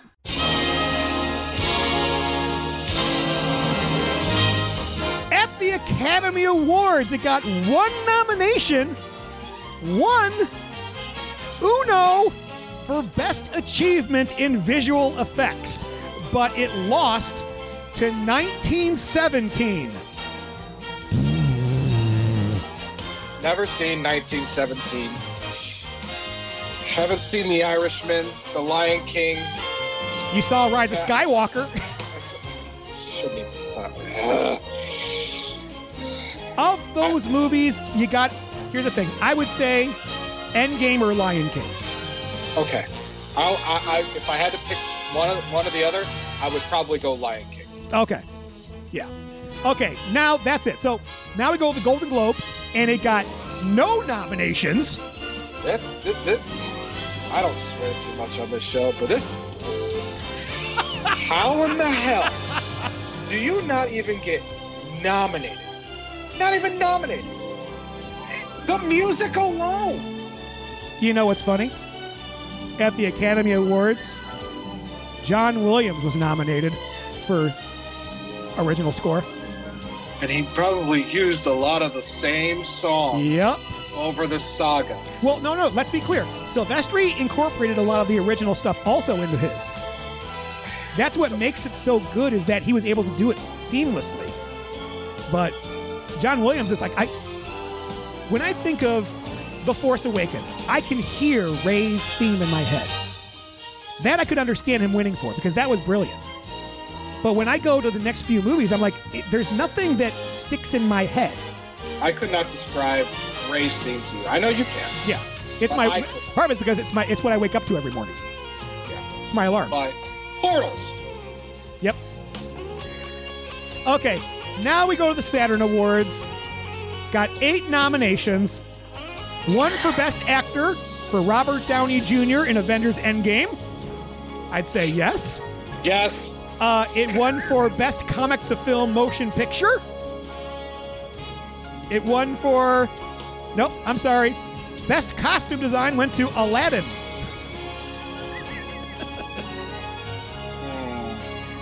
Okay, it's a genie. I get it. Genie had to be everything. Yeah. Best Director. Jordan Peele wins for Us. No. Over Avengers Endgame. Anthony and Joe Russo. I haven't seen Us.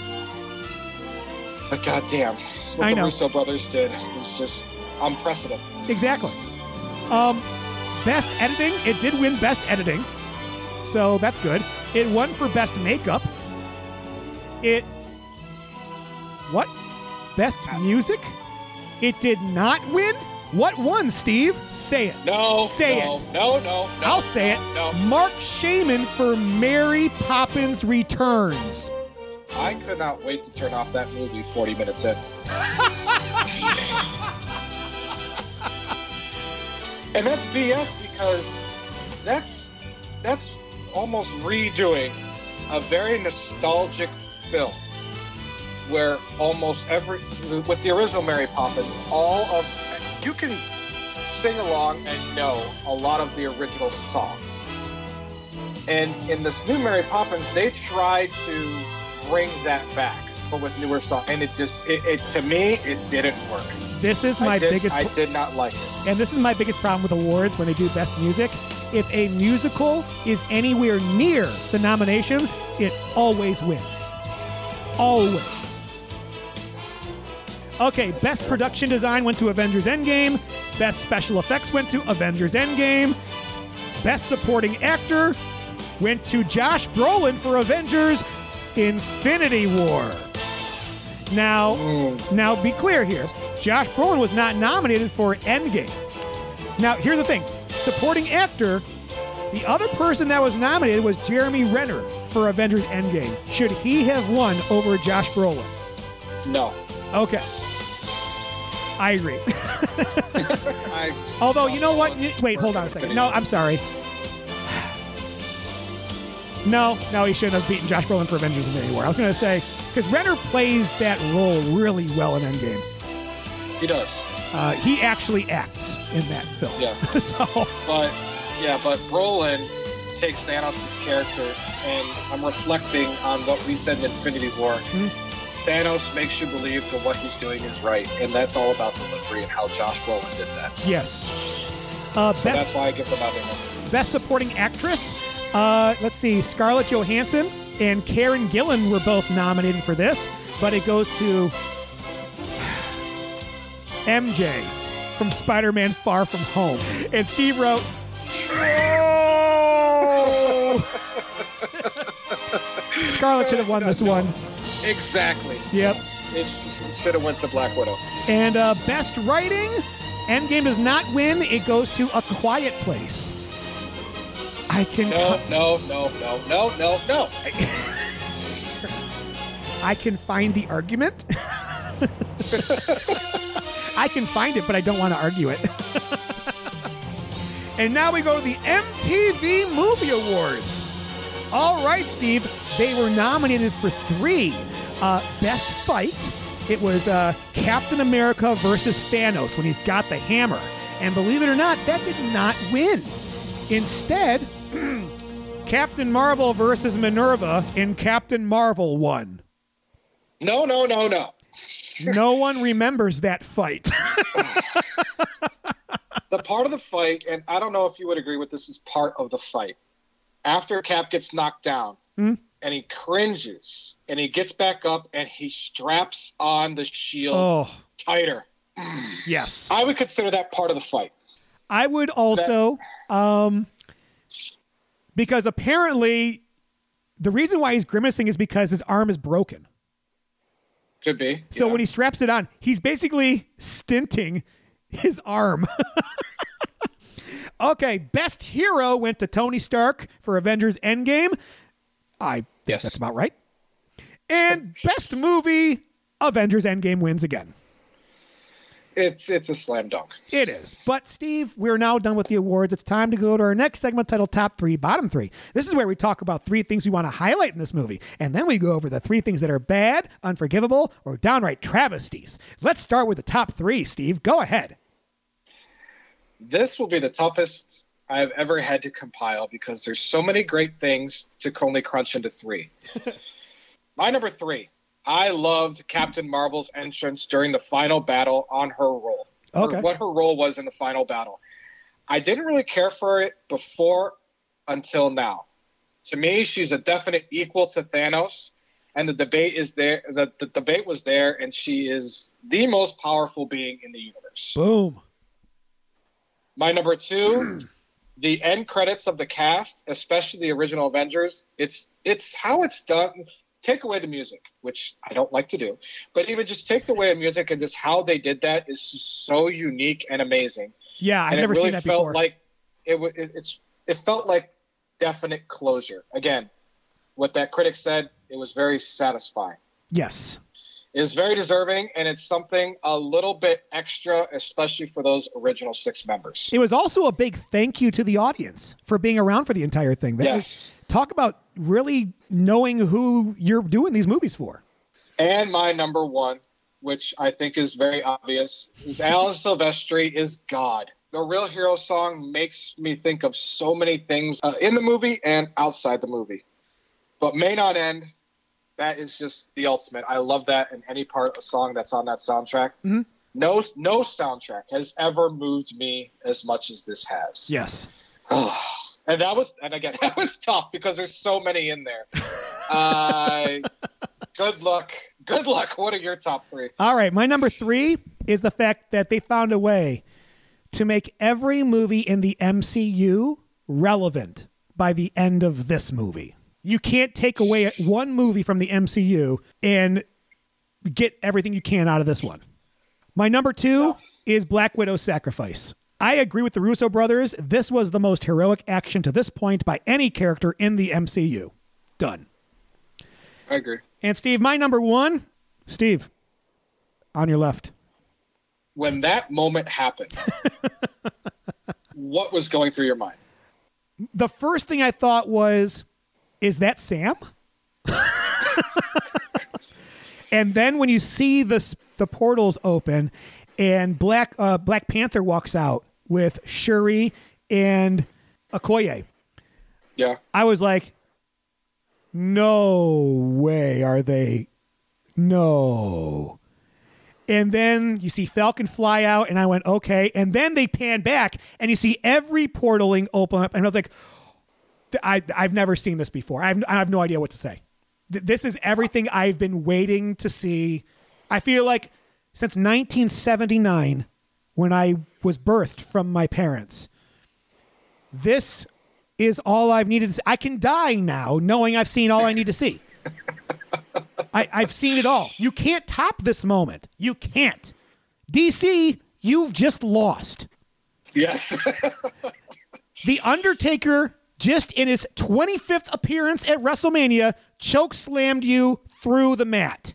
It's over. So, yeah, that's my top 3. Okay, time for bottom 3. Time to vent, Steve. Really get angry about these. Go ahead.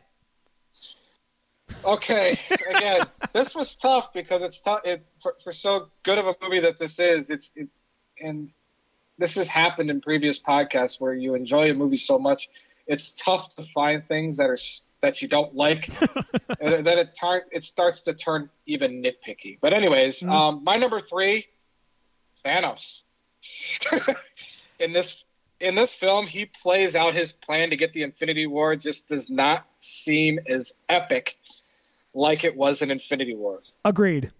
It was packaged and wrapped in a bow for him to get, and it just felt a little cheap, like he cheated. The man with the master plan for what he wanted to do in the universe just took a shortcut. Yeah. And look how that turned out for him. He ended up just ashing away. Well, he also ended up having all the stones, so he did get it. He did get it, but his ultimate goal of wanting to do what he did, it didn't work out. Well, he didn't expect an army. So. Well,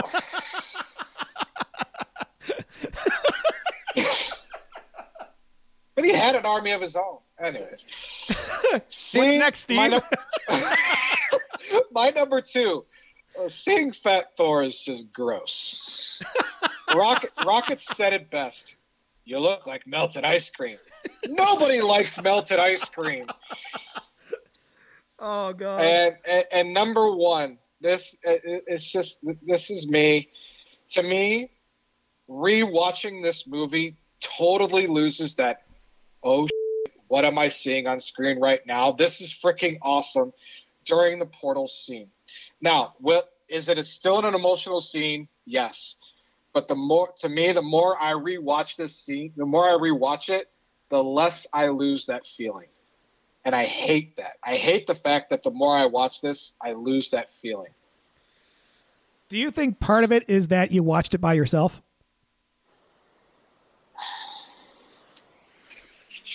Maybe. I don't know. There's not a whole lot of movies that I watch multiple times with a mass audience. Okay.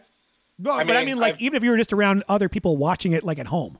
That would be the only other time that I might get this. And I would have to get that feeling through somebody else. Yeah. And I feel like I will be able to do that with my son or daughter when they are ready to watch it. And that will be the time, because then I'm seeing in them the same feelings. Hopefully, I don't know. I got to go based on hope on that point, that they are about as emotionally involved as I was. Yeah. Because, I mean, this could be a swift kick in the nuts at that time. It's like, Dad, I don't care about this movie. Oh, that will hurt. I don't want to think about it.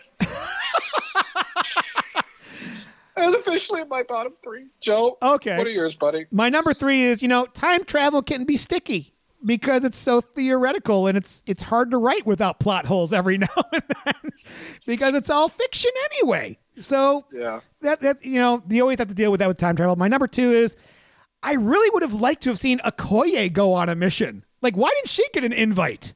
When they go to battle Thanos the first time around, how come they weren't like, get Okoye? Yeah, I think the only time you saw her in there was just kind of battling, which was she battling Darth Maul style. Yes. That was it. She didn't give her a role, I guess. And my number 1 is, I feel like all Doctor Strange got to do in this movie was stop a flood. Oh, he did that and brought everybody back. All the wizards were doing that. Were they? Yeah, because Wong was doing the little sling ring spin and all that, so they were all doing it. Yeah, I guess. So yeah, I hate to belittle my boy Doctor Strange, but yeah, that's maybe it's okay. I belittled Thanos, so. Well, also I think we talked about it during Infinity War. Infinity War could have been called Thanos Infinity War because it was really his movie. Yes. This movie is not Thanos' movie. No, not at all. This is the Avengers movie. It's the original 6. Yeah, Avengers. Yeah. Okay, it's time for the critics rating, Steve. We use an A to F scale here on the Movie Planet. C is considered average, A is the highest, and F is the lowest. And if the movie is so bad it receives Fs from all the hosts, it goes to a new category of movie to join another movie called Solo: A Star Wars Story, the Movie Planet Global Killer. See, we weren't going to get through it without mentioning it one time. A category of movie where you can watch it ironically and have an amazing time at how awful it actually is. So the question is, why are you giving Avengers an F, Steve? No. What do you give Avengers Endgame in the comic book feature film genre? So, do you want to go first or do you want to go second? This is such a monumental movie. I want the audience to hear you last. Okay. So I am going to go first. All right. This is your baby. Go for it. I don't know how many times I've tried to start this first sentence. I've hit the backspace so many times because I just want to get this right. This movie took me on the ride of my life when I saw it for the first time in theater. Even now, as I'm typing this, the credits are rolling, and it's 2 a.m. And I know you've cursed me on watching films this late. I am not. I am tired. But it's not because it's 2 a.m. It's because of the emotional roller coaster that I just took. Was this the same movie that I saw in the theaters as I'm watching now at home? Yes and no. Yes, duh, it literally is the same movie. But no, only because I know the ending.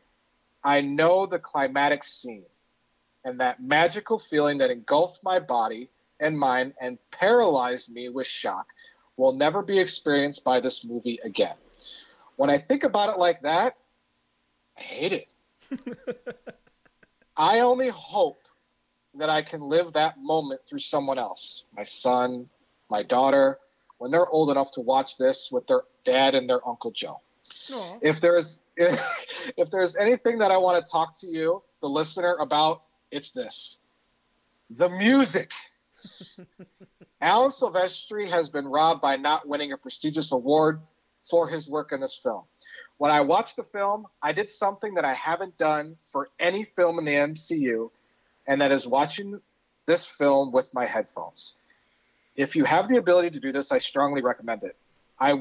It will leave an impression on you like none other. This might be the new way movies should be heard.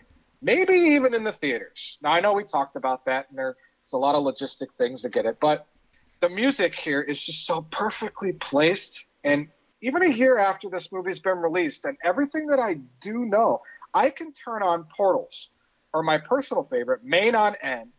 I can close my eyes, and I transport myself back to this movie. No other soundtrack has made me feel the way this soundtrack has, period. For the movie book genre, this one is it. This is the crown jewel on paper, and rightfully so. It has every character that we've been on through this journey with, and it's come to a massive head.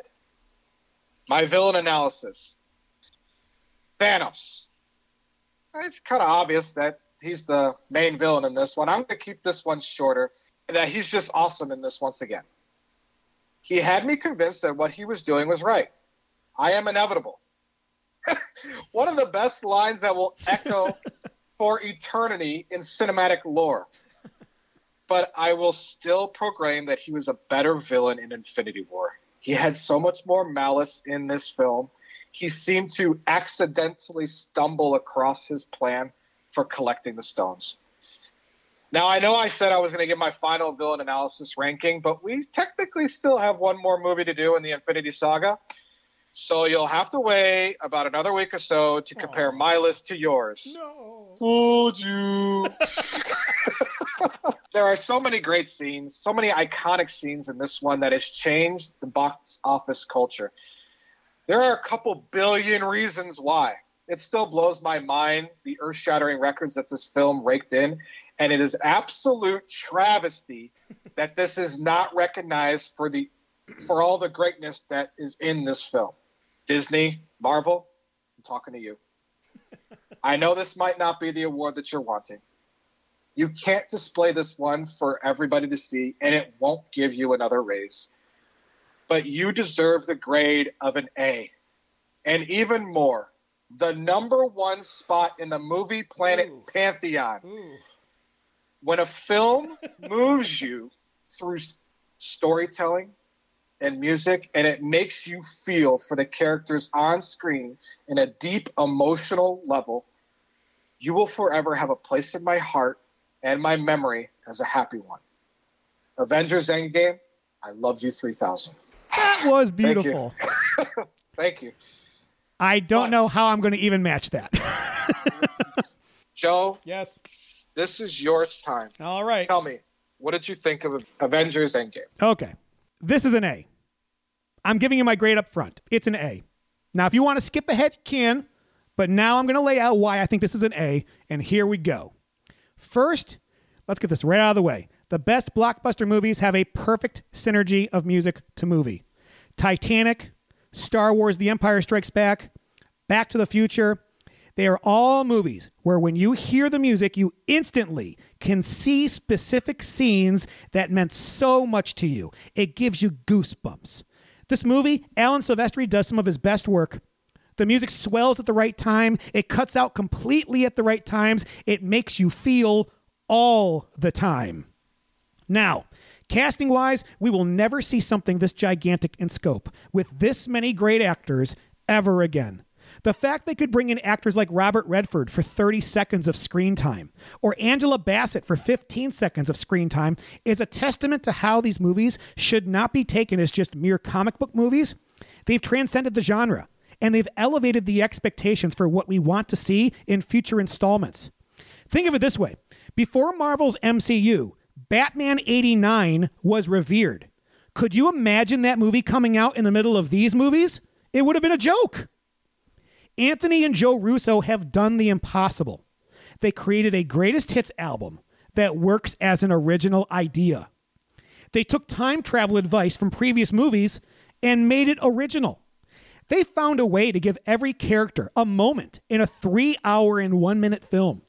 And they found a way to close the door on 6 characters we've spent the last 10 years with, while still keeping the door open for new stories with new characters. There is not a wasted scene in this film. Everything is payoff. Yes, let's talk about the purple elephant in the room. Thanos isn't the same Thanos he was in Infinity War, and that's okay. How could you possibly top that performance in any way? However, he is still formidable, he's still relentless, and inevitable.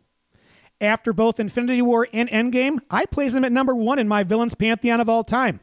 Move over, Emperor Palpatine. Slide down a little bit, Voldemort. Hey, General Zod, can you grab a different chair? It's Thanos. Hands, or should I say gauntlets, down. But this movie has 2 villains, because the other villain in this movie is grief. How do you move past it? Do you succumb to it? Do you find a way to dig down and make the sacrifices or losses worth the effort to overcome it? Do you quit when it hits you? It's why family is so important. Family helps you with grief. Family pulls you from its clutches and gives you purpose. And it's why of all the Avengers, this is as much a Black Widow movie as it is an Iron Man movie. She talks at the beginning of the family she's cultivated with these individuals, something she never had because it made her want to be a better person. And when she makes the sacrifice for all of them, they in turn get that final boost beyond their own grief to try to be better also and take the final steps to bring everyone else back. After all, the Avengers' main goal in this movie is not beating Thanos. It's bringing everyone back. If you had the chance to bring a loved one back and the odds were as stacked against you as these characters, would you go through it? Would you? That's overcoming grief. That's heroic. 1 chance out of 14 million. That's what separates these characters from the rest of us. Realistically, this should not have been possible. This is a once-in-a-lifetime movie moment. 21 movies, all tying together with very few plot holes, leading to a movie that by history's standards should have disappointed, but instead completely paid everything off. Is this a movie you can watch as a standalone? No, it's part of an overall narrative. I swear, if you want to see this movie in all its intended splendor, you need to start with Iron Man and just take the journey. Even if you don't even like comic book movies, it's something that you just need to witness at some point in our lifetime, because chances are you never will again. Iron Man is awesome. Thor is awesome. Thanos is awesome. Cap is awesome. Hawkeye is awesome. Hulk is awesome. But Black Widow, she's the MVP. It's an A. Done. Kevin Feige, Marvel, I love you 3000. Let's go get some cheeseburgers. Wow. That is awesome, buddy. And Steve, that puts Avengers Endgame at an average score of a, let's see, that's a carry of the 1. It's an A. It's an A. Now, I'm putting half the responsibility on your shoulders here, Steve. I know where I would put it. Where would you put this movie amongst the A's that we have? And what we'll do is we'll take the average of the two placements. So the 4 A's that we have is Deadpool number 1, Avengers Infinity War number 2, Iron Man number 3, and Dark Knight number 4. So, Steve, I heard yours. Are you still going to put it at number 1? Yes. I think this deserves the reward and the recognition for everything that it's done for me. I would put this most definitely above Infinity War. I love Infinity War, but do you put it over Deadpool? I most definitely put it over Deadpool. I give this the number 1 billing out of in the comic book movie genre. This is it. This is everything. This is number 1. Your turn. Oh, Steve, I know it's above The Dark Knight. I know it's above Iron Man. I know it's above Avengers Infinity War. Do it. What I'm struggling with is that Deadpool is not dependent on anything else to watch. Endgame is dependent on a lot. It, I'm putting it number 1. Avengers Endgame is now the number 1 comic book movie in the Pantheon, and we say goodbye to the good doctor, Doctor Strange. Your buddy, Doctor Strange. So now our Pantheon is Avengers Endgame with a perfect score, Deadpool with a perfect score. Number 3 is Avengers Infinity War with an A. Number 4 is Iron Man with an A. Number 5, The Dark Knight with an A. Number 6, Batman Begins with an A-. And number 7, Black Panther with a B+.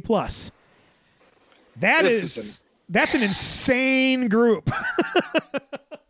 It is a very tight group. And Steve, we're almost at the point now where we're arguing which A is leaving the Pantheon. Yeah, that's exactly what. Yeah. Okay, well, let's get our crit scores off, Steve. I don't know if people know, but do you love this movie? Do you like this movie, or none of the above? I love it, man. Do you love it 3,000? I love it 3,000. I love this movie too. I think I love this movie. The fact that you and I waited a full year before we even watched it after it left theaters, I think is a testament to how much we love this movie. Oh God. And for the longest time, I've had this movie wrapped up, and I told myself when we started this journey that I was not going to watch any part of Infinity War and or Endgame because I wanted to get the same emotion. Right. Or get as close to it as possible.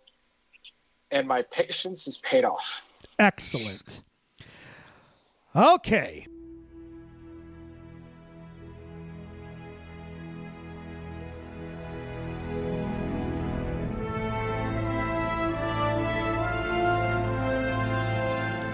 That's all we've got time for today, Movie Planeteers. Next show, we'll continue our look at the Marvel Cinematic Universe with Spider-Man Far From Home, the final movie in the Marvel Infinity Saga. Can you believe we're here, Steve?